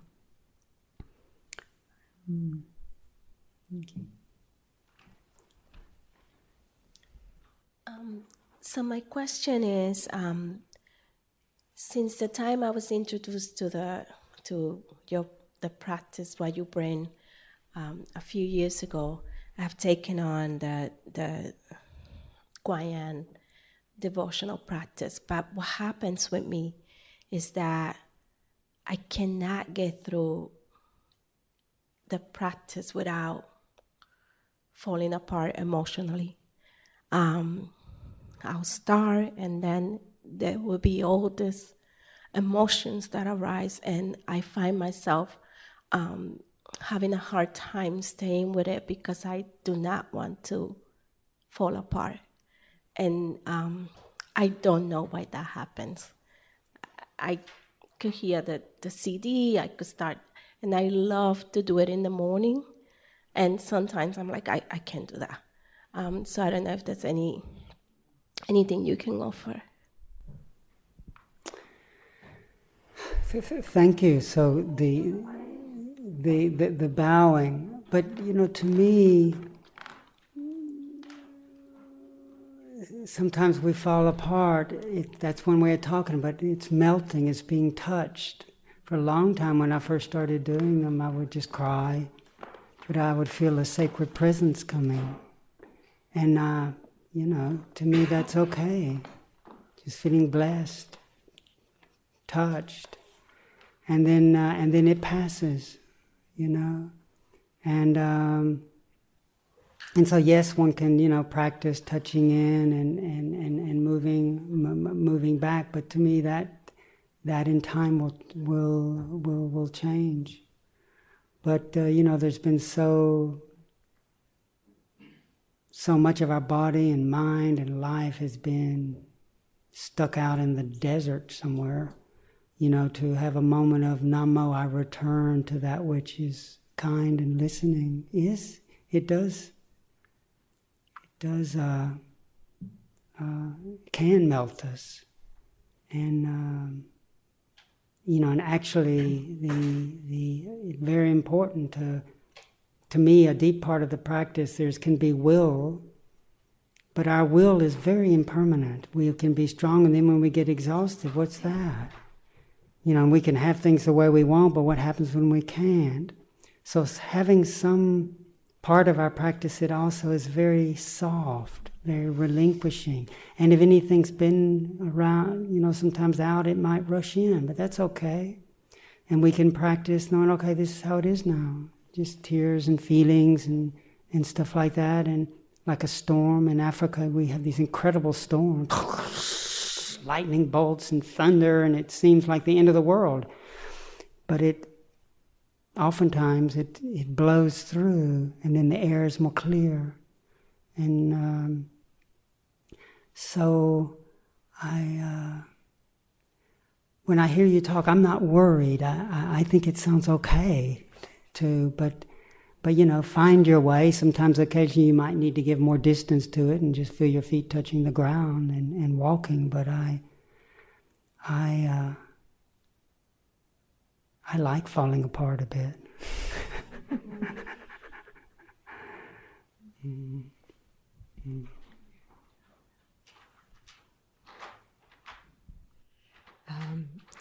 I want to say that it's very comforting for me, this teaching that you gave, because I started practicing with an Indian master, and there was a lot of chanting.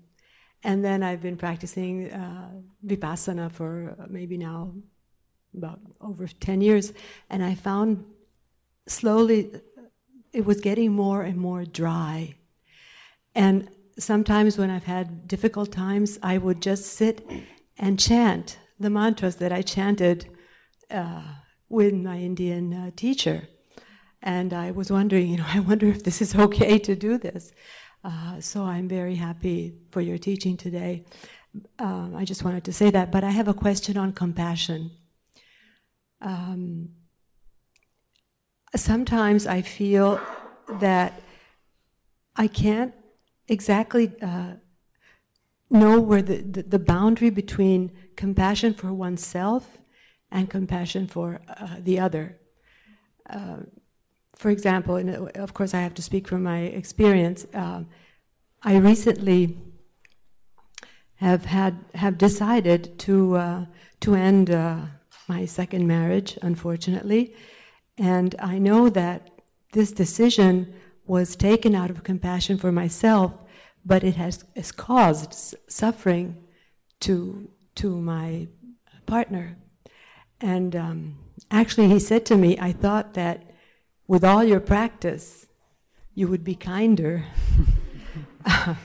And we get that a lot.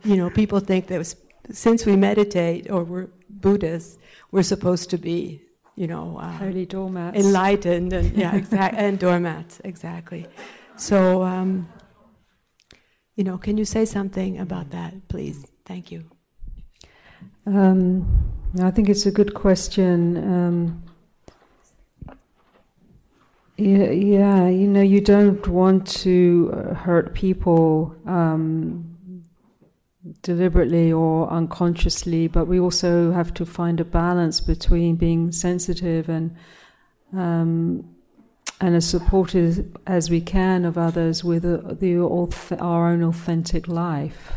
And those two always don't meet, At the end of the day, we also have to be authentic to our own inner truth, and that might appear and be like a divorce or leaving a situation or a job or putting a boundary if it feels like it's appropriate to maintain well-being. That can be seen as, it's sort of like being pushed back, that you're not being compassionate. Actually, those kinds of actions can be compassionate. They can be also an expression of appropriate health for oneself. But that doesn't mean to say then one has to just then go the step further into aversion and pushing out someone in one's heart. So that there's the practice of, in psychologically and in human relationship to hold appropriate boundaries. And I think it's a confusion of levels sometimes to say, well, there is a seamless whole, but does that then mean that everything is acceptable and one can never really put up a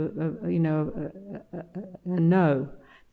But if one doesn't have a healthy sense of no as well as a healthy sense of yes, that's authentic to our process, then one is actually undermining one's own root of compassion and wisdom. So I think it's important to know, in such a powerful thing as ending a marriage, it's a process. Obviously it takes a lot of inner consideration, but to sort of to thread out what is right for you, and then to proceed in a way that is as compassionate for the whole process. But part of that, if that's part of that, is holding an appropriate boundary, then that's part of it, and you can only go so far as helping, one's partner or the other, or leaving a situation to support them only so far, and then then each of us has to really do our own work, so then you get to really explore then what is love really, what is love. When there is, people don't do what you want, you don't do what people want you to do, and people don't do what you want them to do. Does that then mean, that turns to hatred? But is there a way of actually still holding what is appropriate without it turning to hatred or blame? Or if one is blamed, to sometimes you can't do much about that. People have their own reactions. So other than to keep clear in your own heart, what is your process?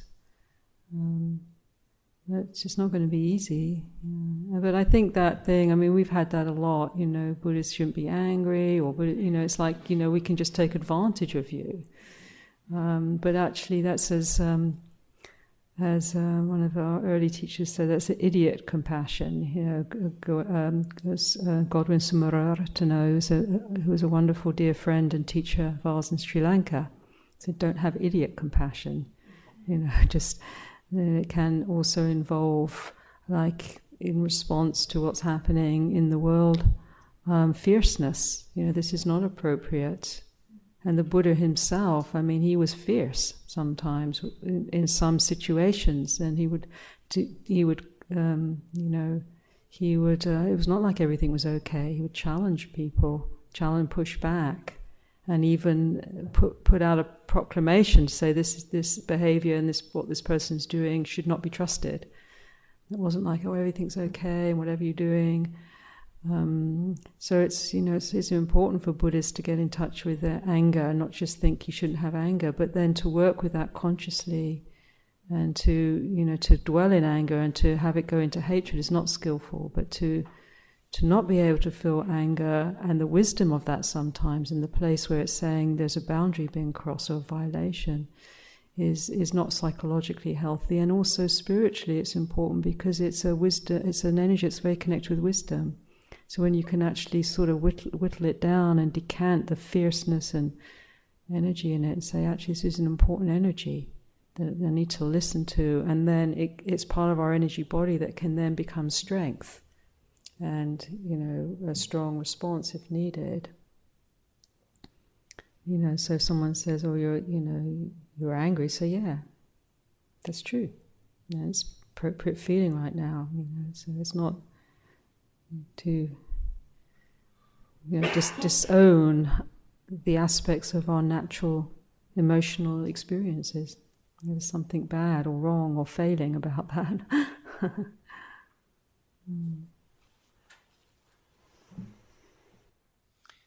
I guess I have the mic, so. My question. I had two questions. One of them was the one you just answered. So, twofer. Thank you.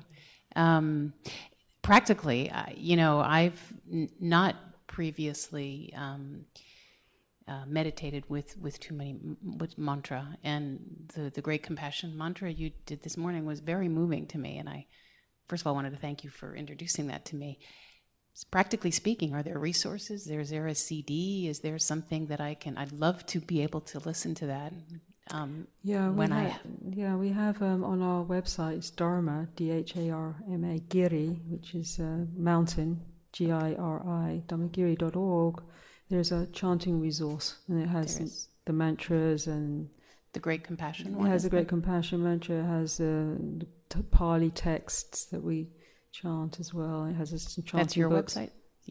That is your website, or is that a that's Dharmagiri website. Dharmagiri. It's yours. Okay, Dharma, G-I-R-A? G-I-R-I, Dharmagiri, mountain. Okay. Mountain. Okay. So the website is Dharmagiri, but it translates as sacred mountain, Dharma or Giri, but the Sanskrit word for mountain is G-I-R-I. Thank you. So it's Dharmagiri. Okay. Thank you.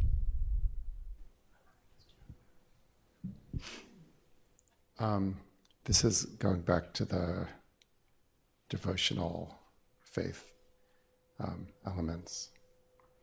I just want to say I just resonate so much to that. And so thank you so much, both of you, I feel, often I go on a retreat, and I think that it's like I haul on my back this bag of like spiritual longing and plunk it down, in the retreat. And then it's like, but, and I do the meditations and it's good. And then I haul my bag of spiritual longing home. And so, I guess I accept the fact that I will be hauling that bag my whole life. Like that's part of what I've learned through my practice.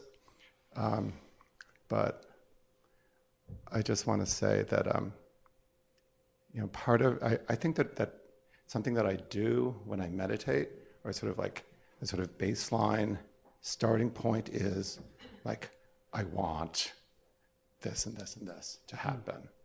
And through the devotional practices, faith practices, it's more like,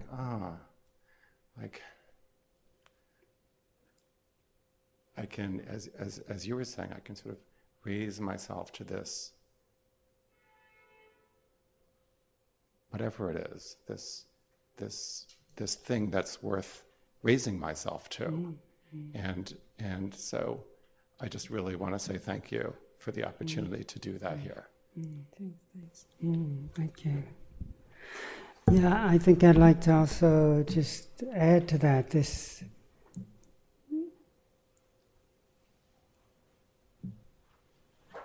I think there's a place for prayerfulness.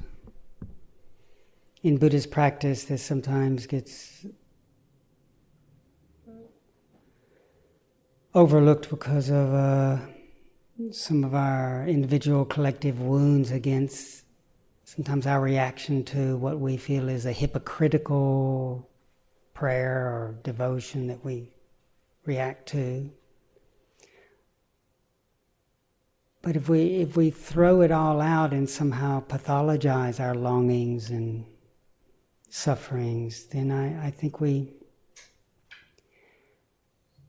can miss something. And one thing I love about this practice is sort of just welled up in me over the years, through many years of illness, where I'd be wanting to get well, seeing the desire, and then I'm pushing the boulders, but still being at peace some, and then wanting to get well.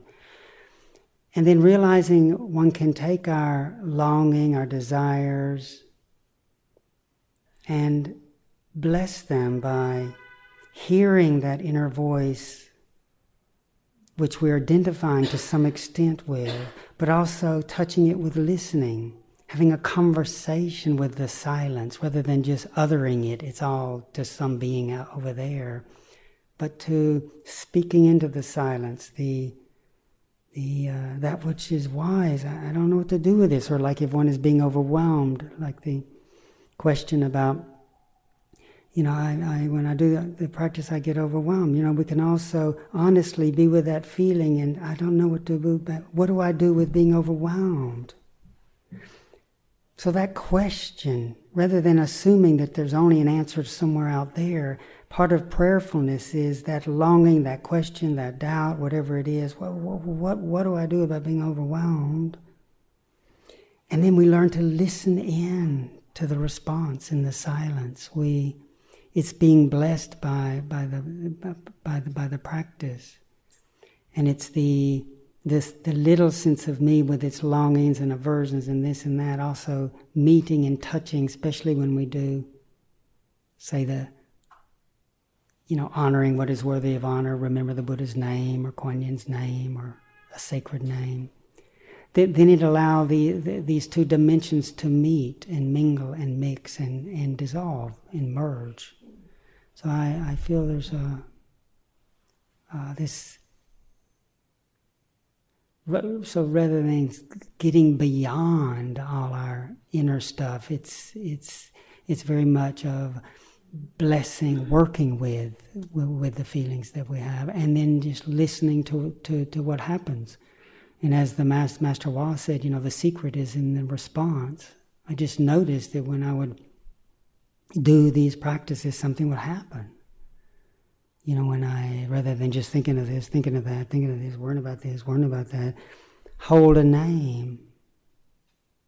Or even for moments, bring my body, mind, heart, speech together, that there would be something would happen. What is that?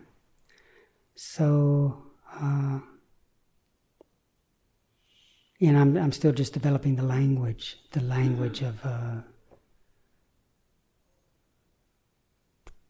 prayerfulness within the contemplative spirit. Thank you. It's hard.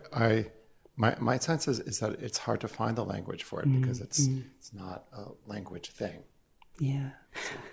That reminds me, I have one little Rumi thing I wanted to read about this, but that talks about, to me, doesn't say it, but it's how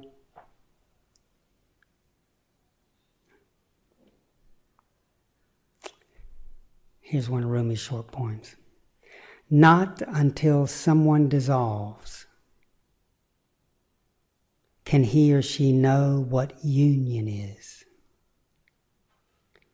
That descends only into emptiness. A lie does not change to truth with just talking about it.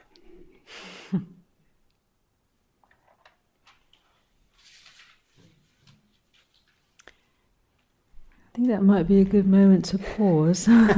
We have some time before we finish at the top of the hour for any more discussion. I'd like to maybe just take us a few stretches after sitting again for a while, and then a guided meditation again around the Kuan Yin, which I think is important to also understand. Ultimately, Kuan Yin, although has arrived through these practices, through the lineage of Tibet and China, Buddhist lineage, Kuan Yin also represents really this deepest listening heart, which has been mentioned, can't be captured ultimately in language. But can be felt very intimately by each of us. So it's a sort of realignment or reclamation of heart, which is very the place of great arrival and relief, I think. So let's just stand up and do a few stretches.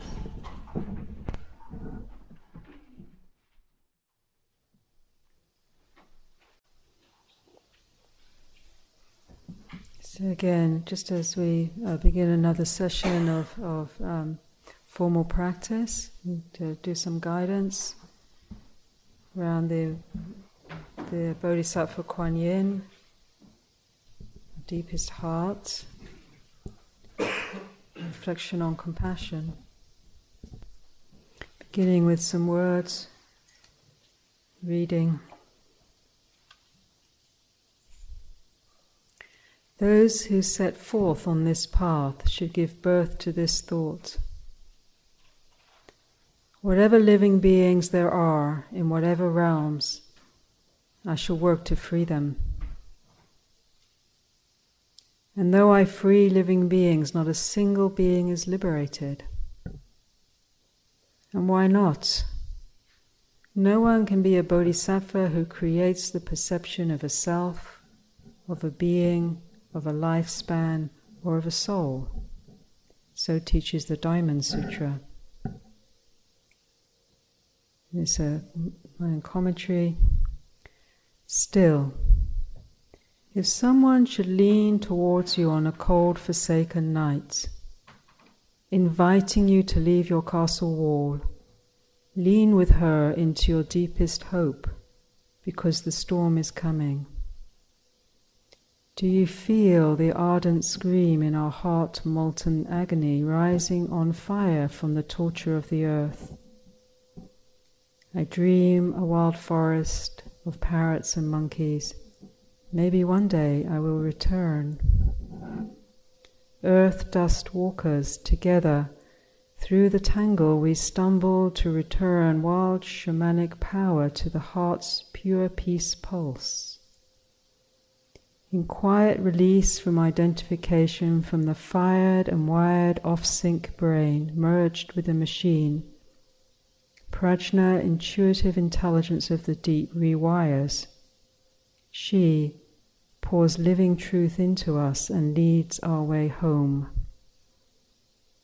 True heart home, soft heart home, fierce heart home, generous heart home, merciful heart home, swift protection heart, invincible courage heart, true refuge heart, destroyer of negativity heart, bliss and equanimity heart, remover of sorrow heart, transformer of poison heart, serene peace heart, distribution of wealth heart, impeccable virtue heart, joy and laughter heart, sublime intelligence heart, creative wisdom heart, worthy of honor heart, foundation in freedom heart, radiant health heart, ferocious compassion heart, all victorious heart, complete enlightenment heart,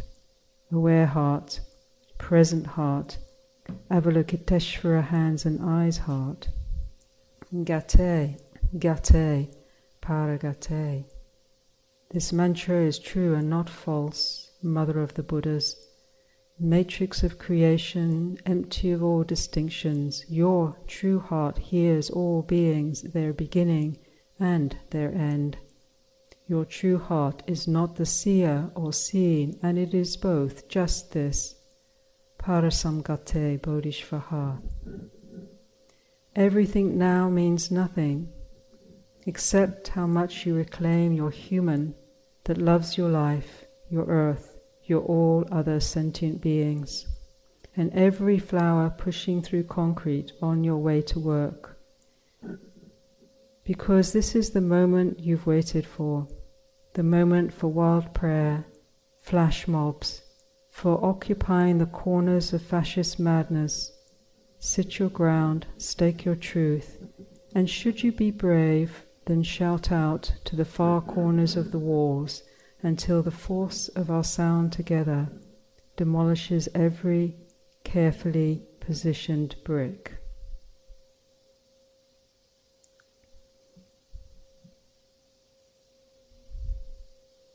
So I'd like to invite you to settle with your breathing.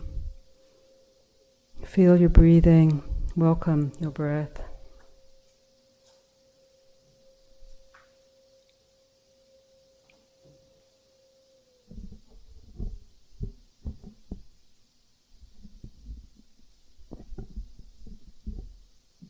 Allow yourself to be simple, guided, led by your breath.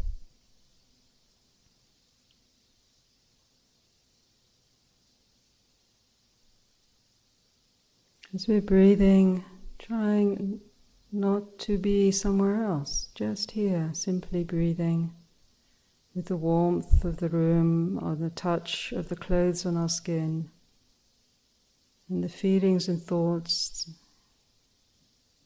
that are present in our body,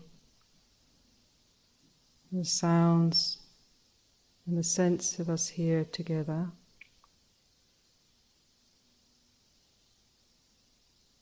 Not adding anything more, but softening the body on each out-breath.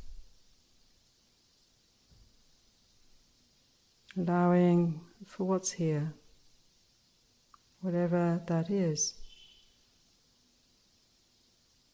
Restlessness, impatience, tears, tenderness, resistance, aversion, peace.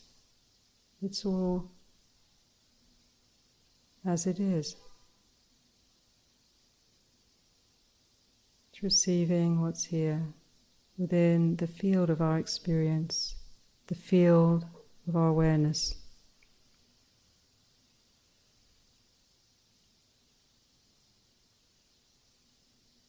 Breathing and deepening our breath.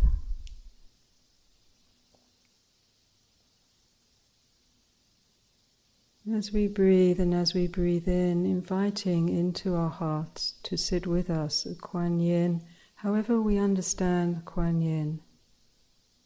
Deepest compassion, merciful response, timeless patience,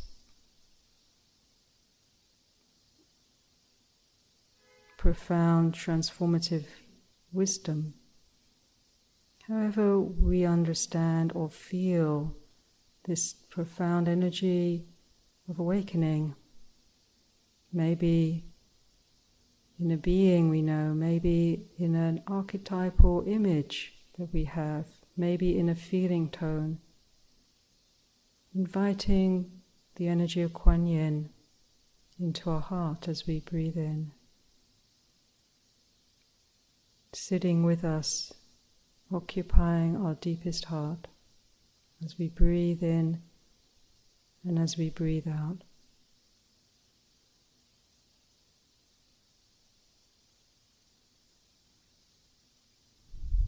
As we breathe with Kuan Yin in our heart, feeling the different areas of ourself, our body, all the structures of ourself that are present now and have always been present for us in one way or another, and perhaps areas of our being that feel shrouded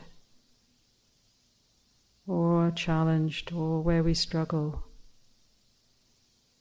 And allowing this breath and the blessing and the presence of Kuan Yin to radiate out through all the structures of our being, of our body, of ourself. Dissolving the feelings that we might carry of unworthiness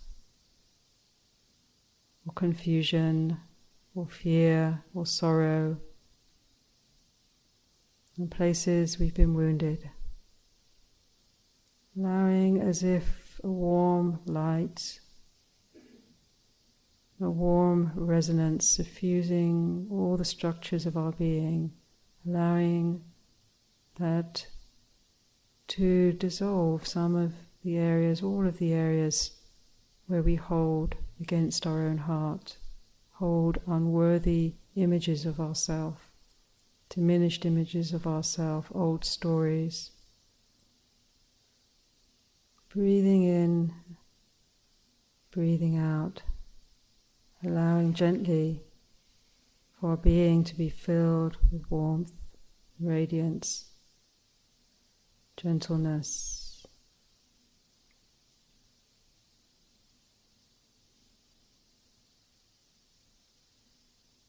As if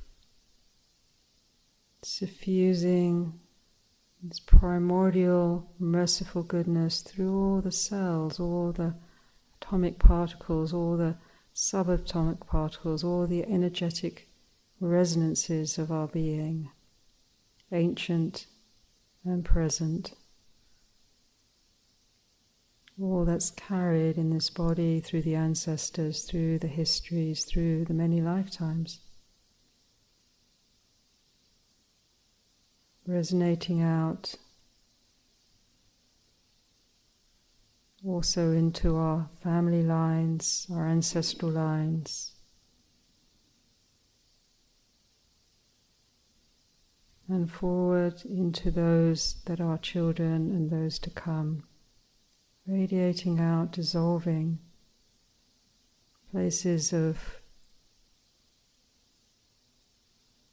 suffering, pain, heaviness, wounding, violence, fear,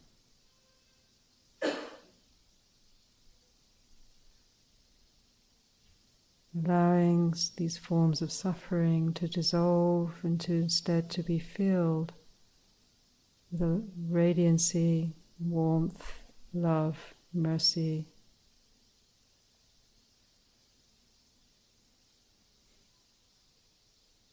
May there be healing, may there be strength, may there be courage, resonating out beyond our families and our communities to include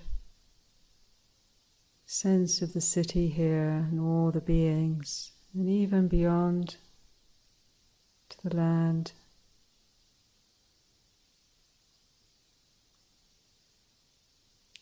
Further afield.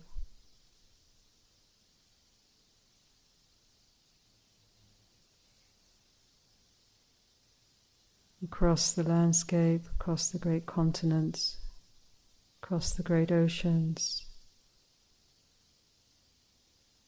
holding in this profound awareness of Kuan Yin, compassion, of mercy.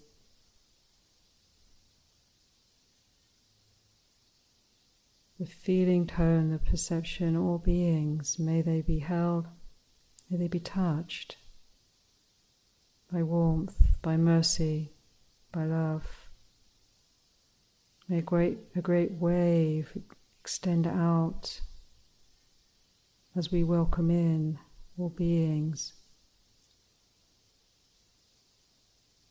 almost as a cellular level, energetic level, dissolving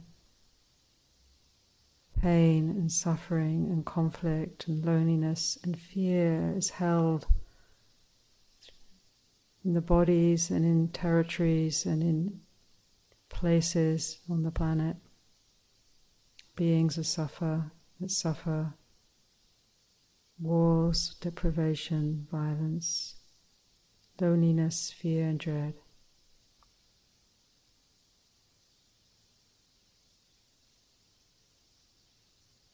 Calling on all that which is loving, good, healing, redemptive. May that force be present, extending to touch the hearts of all beings.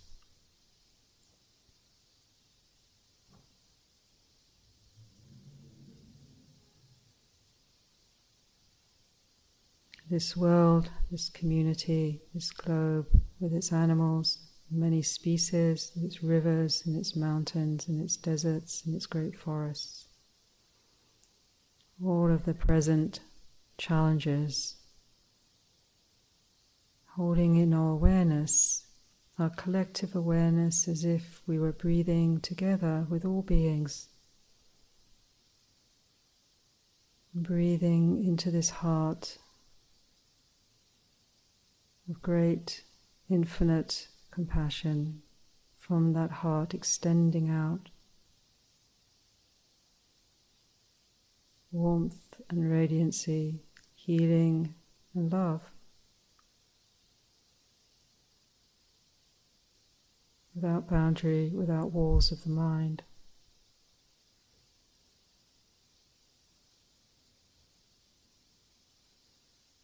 Kuan Yin is the heart that listens at ease to the sounds of the world and is ever present to receive the sounds and the cries of living beings.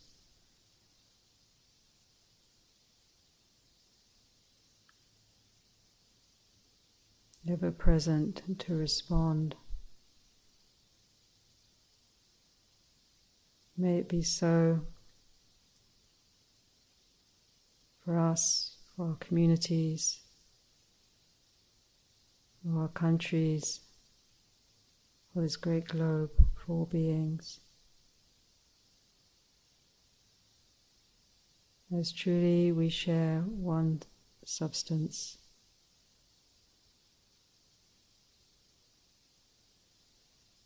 It is like a great regal tree growing in the rocks and sand of barren wilderness. When the roots get water, the branches, leaves and flowers and fruits will all flourish. The regal tree of awakening growing in the wilderness of birth and death is the same.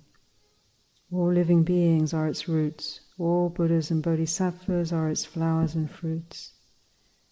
By serving all beings, by serving this great earth, by pouring the water of living, gentle and fierce compassion, together we will embody the flowers and fruits of our true awakening.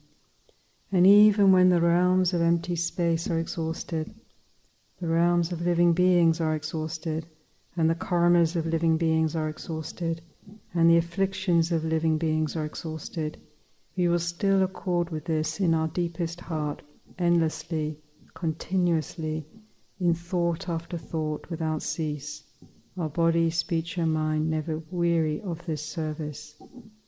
So says our true heart, Gate Gate, Paragate, Parasangate, Bodhisvaha.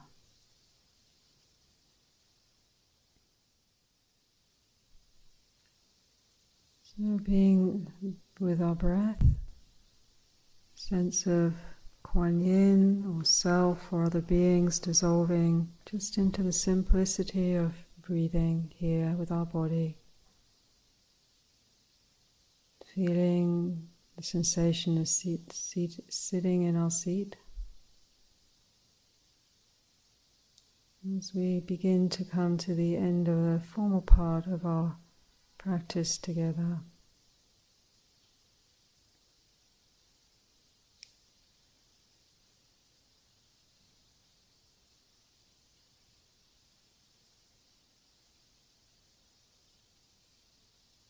Allowing the blessings, the good energy from our time together to suffuse through our body.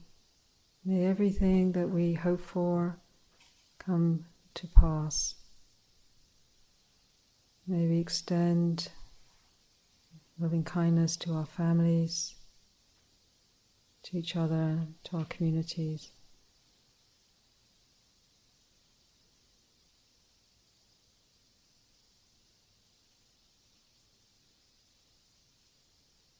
And maybe share blessings or good energy or wholesome karma for the welfare of the whole, extending out into this city around us. May there be peace, may there be well-being, may there be awakening.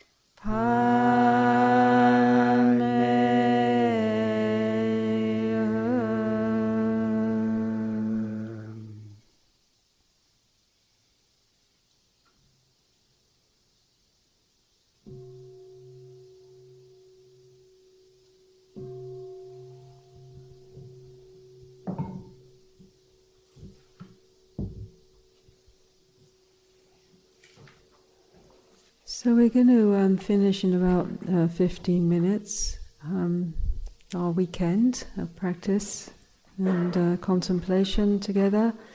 So if there's anything you'd like to mention or reflect on or ask about, then please feel free.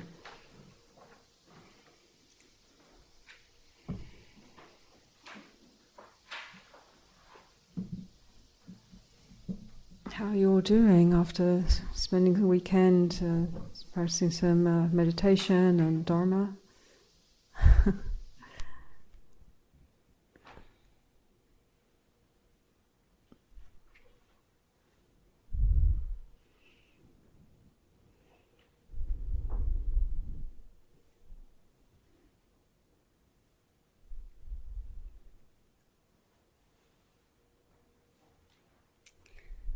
Maybe we should just keep extending it in this room.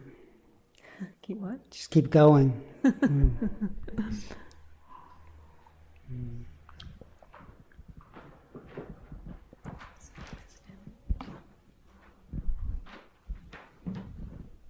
I just wanted to say thank you.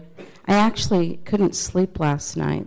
I slept like maybe an hour or something the entire night, so I'm really kind of tired. But I found it very healing to be here. Mm-hmm. Very, very healing. I'm really glad I came. Glad you Thank came. you. Yeah. Thank you. I hope you sleep well tonight.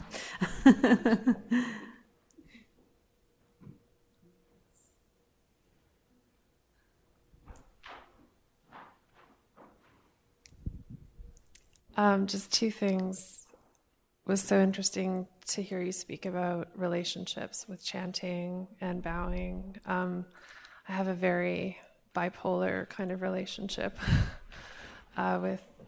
with it, and it's interesting because when I'm at home by myself, I really feel a lot of kind of reverence in chanting and bowing, but when we were I wasn't.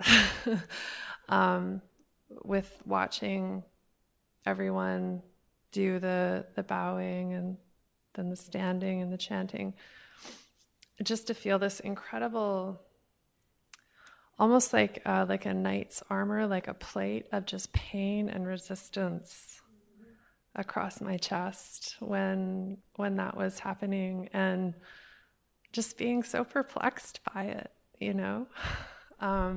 That duality that can exist in this being is kind of hilarious, but really confusing also.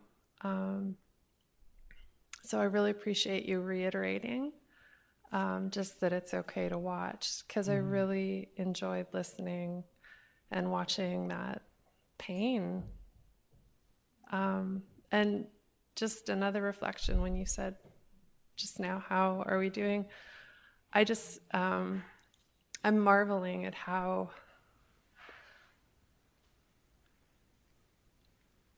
open I feel right now. It's really interesting. I was supposed to visit with someone this afternoon, and I said, I think I need to be alone, so thank you. Yeah. Thank you for sharing the complexity of what we all hold. I don't know if with that duality. Yeah, I sort of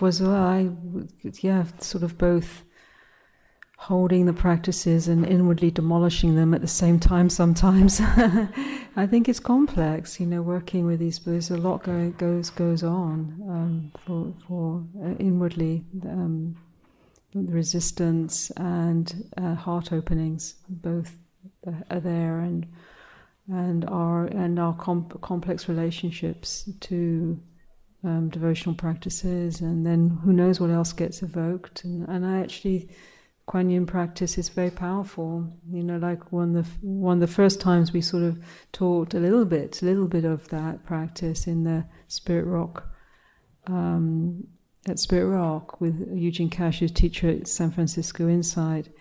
And he said, no, that'd be lovely. It'd be lovely to bring that lovely energy in. And then the night, and he won't mind me saying this because he spoke about it publicly in the Dharma talk, the night that we started the retreat, he said he had the worst day ever and the worst argument with someone that was helping him with a building project.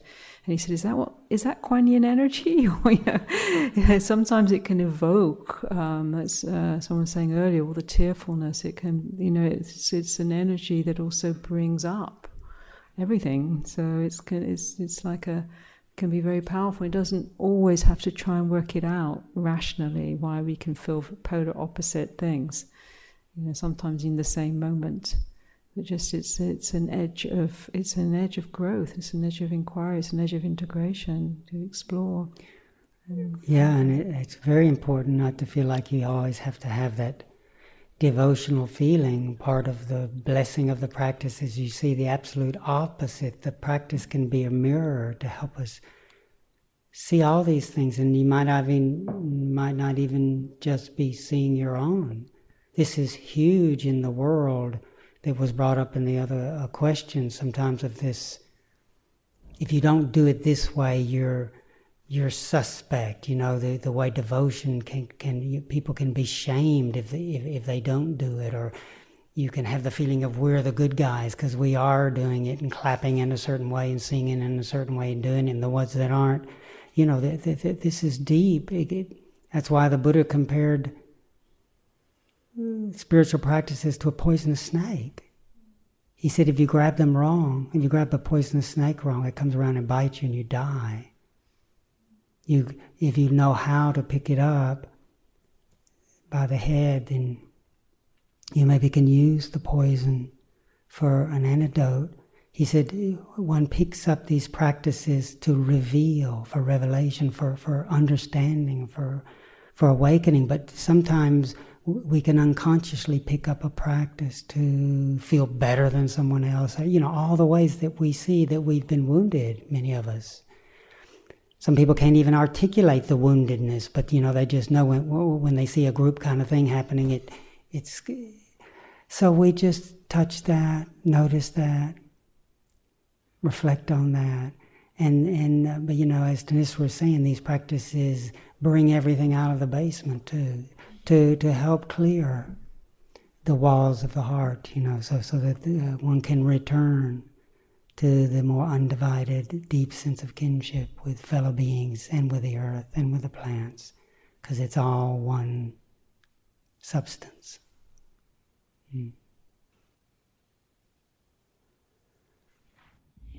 This is a question about the Qigong practice that you did with us. It reminded me of some of the exercises that Ajahn Sushido did when he came. He did a bunch in the spring when he came. Is it a certain form that you're doing? Can you describe, like, if we wanted to keep doing that, how would we learn more about it? Or do more? I don't know exactly what Ajahn Sujito is doing, but we've done some similar things and we've done some of his stuff. But our main teacher is Max Vier from Switzerland, and this is he teaches different forms. He does have a book, and he is putting a video out. Has been for a while, but his website is max.vier, W-E-I-E-R. Is how you spell his name, W-E-I-E-R, Max Vier. And he's a great teacher, and as I said, it's several different forms that he teaches, and that's basically mostly what we do. But some of the things we do also. And he has a deep appreciation for Buddhist contemplative meditation. Yeah, he sometimes does the Qigong he used to in Europe more on our retreats and in South Africa. He hasn't really taught here so much as yet. But you're saying he has a video? Well, he's working on it, but it will come out and it will be available on his website. Yeah, and he's got a little book, which is very nice. It's put together. He's got a book that he's put together. Do you know the name of it? Well, it's on his website. Oh, it's on his website. Yeah. Max Vier, W-E-I-E-R, max.vier.org. I just have one quick thing. I just wanted to say how much I appreciate the two of you were in relationship, teaching together, how very beautiful and inspiring that is. Thank you. It's good job we're not having a big argument about something, isn't it? We do sometimes, but try to avoid it when we're teaching. How could you say that? I can't believe it.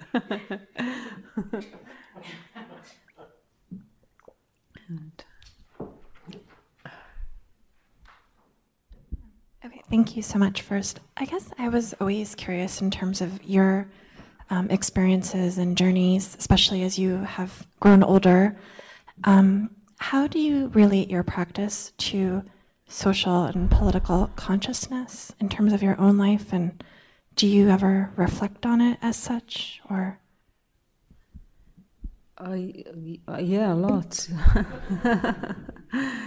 Well, we were, as monastics, we weren't that politically or socially engaged in the usual ways that one might think of it that way. Of course, in a certain way, walking around with a shaved head and a robe is a radical statement in and of itself, and the whole lifestyle, and living on a dharma-based economy, and like working with people. I think what's sort of and then working in South Africa and being in the middle of finding ourselves in the middle of the AIDS pandemic and being involved in fundraising and supporting response projects and supporting education and just sort of needs. But I think more last few years I've been more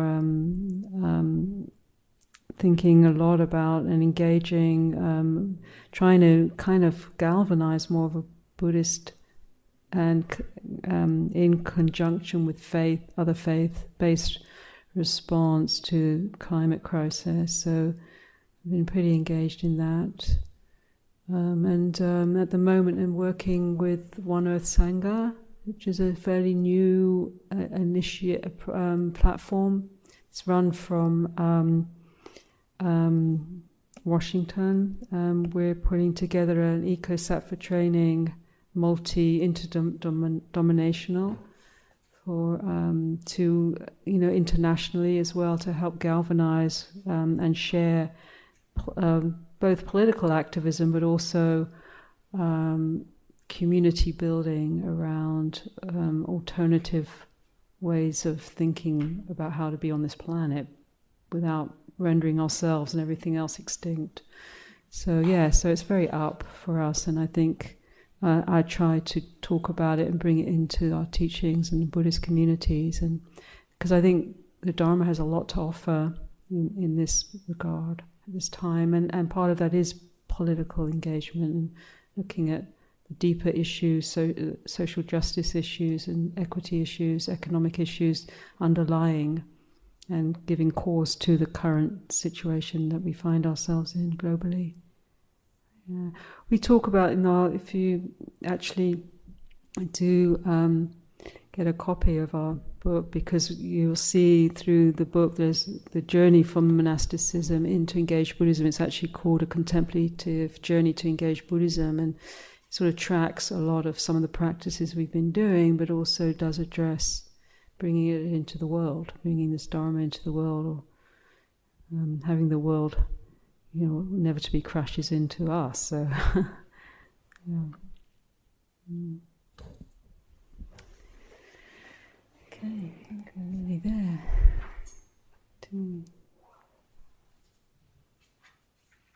Yeah, I think we're good. Good to go, as they say here. Thank you so much.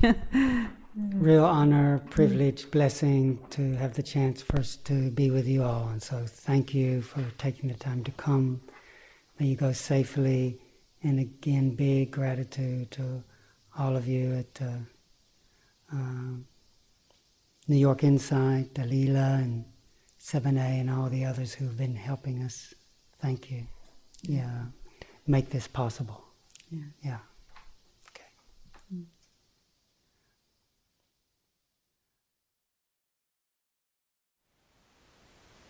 Thank you for listening. To learn how you can support the teachers and Dharma Seed, please visit dharmaseed.org/donate.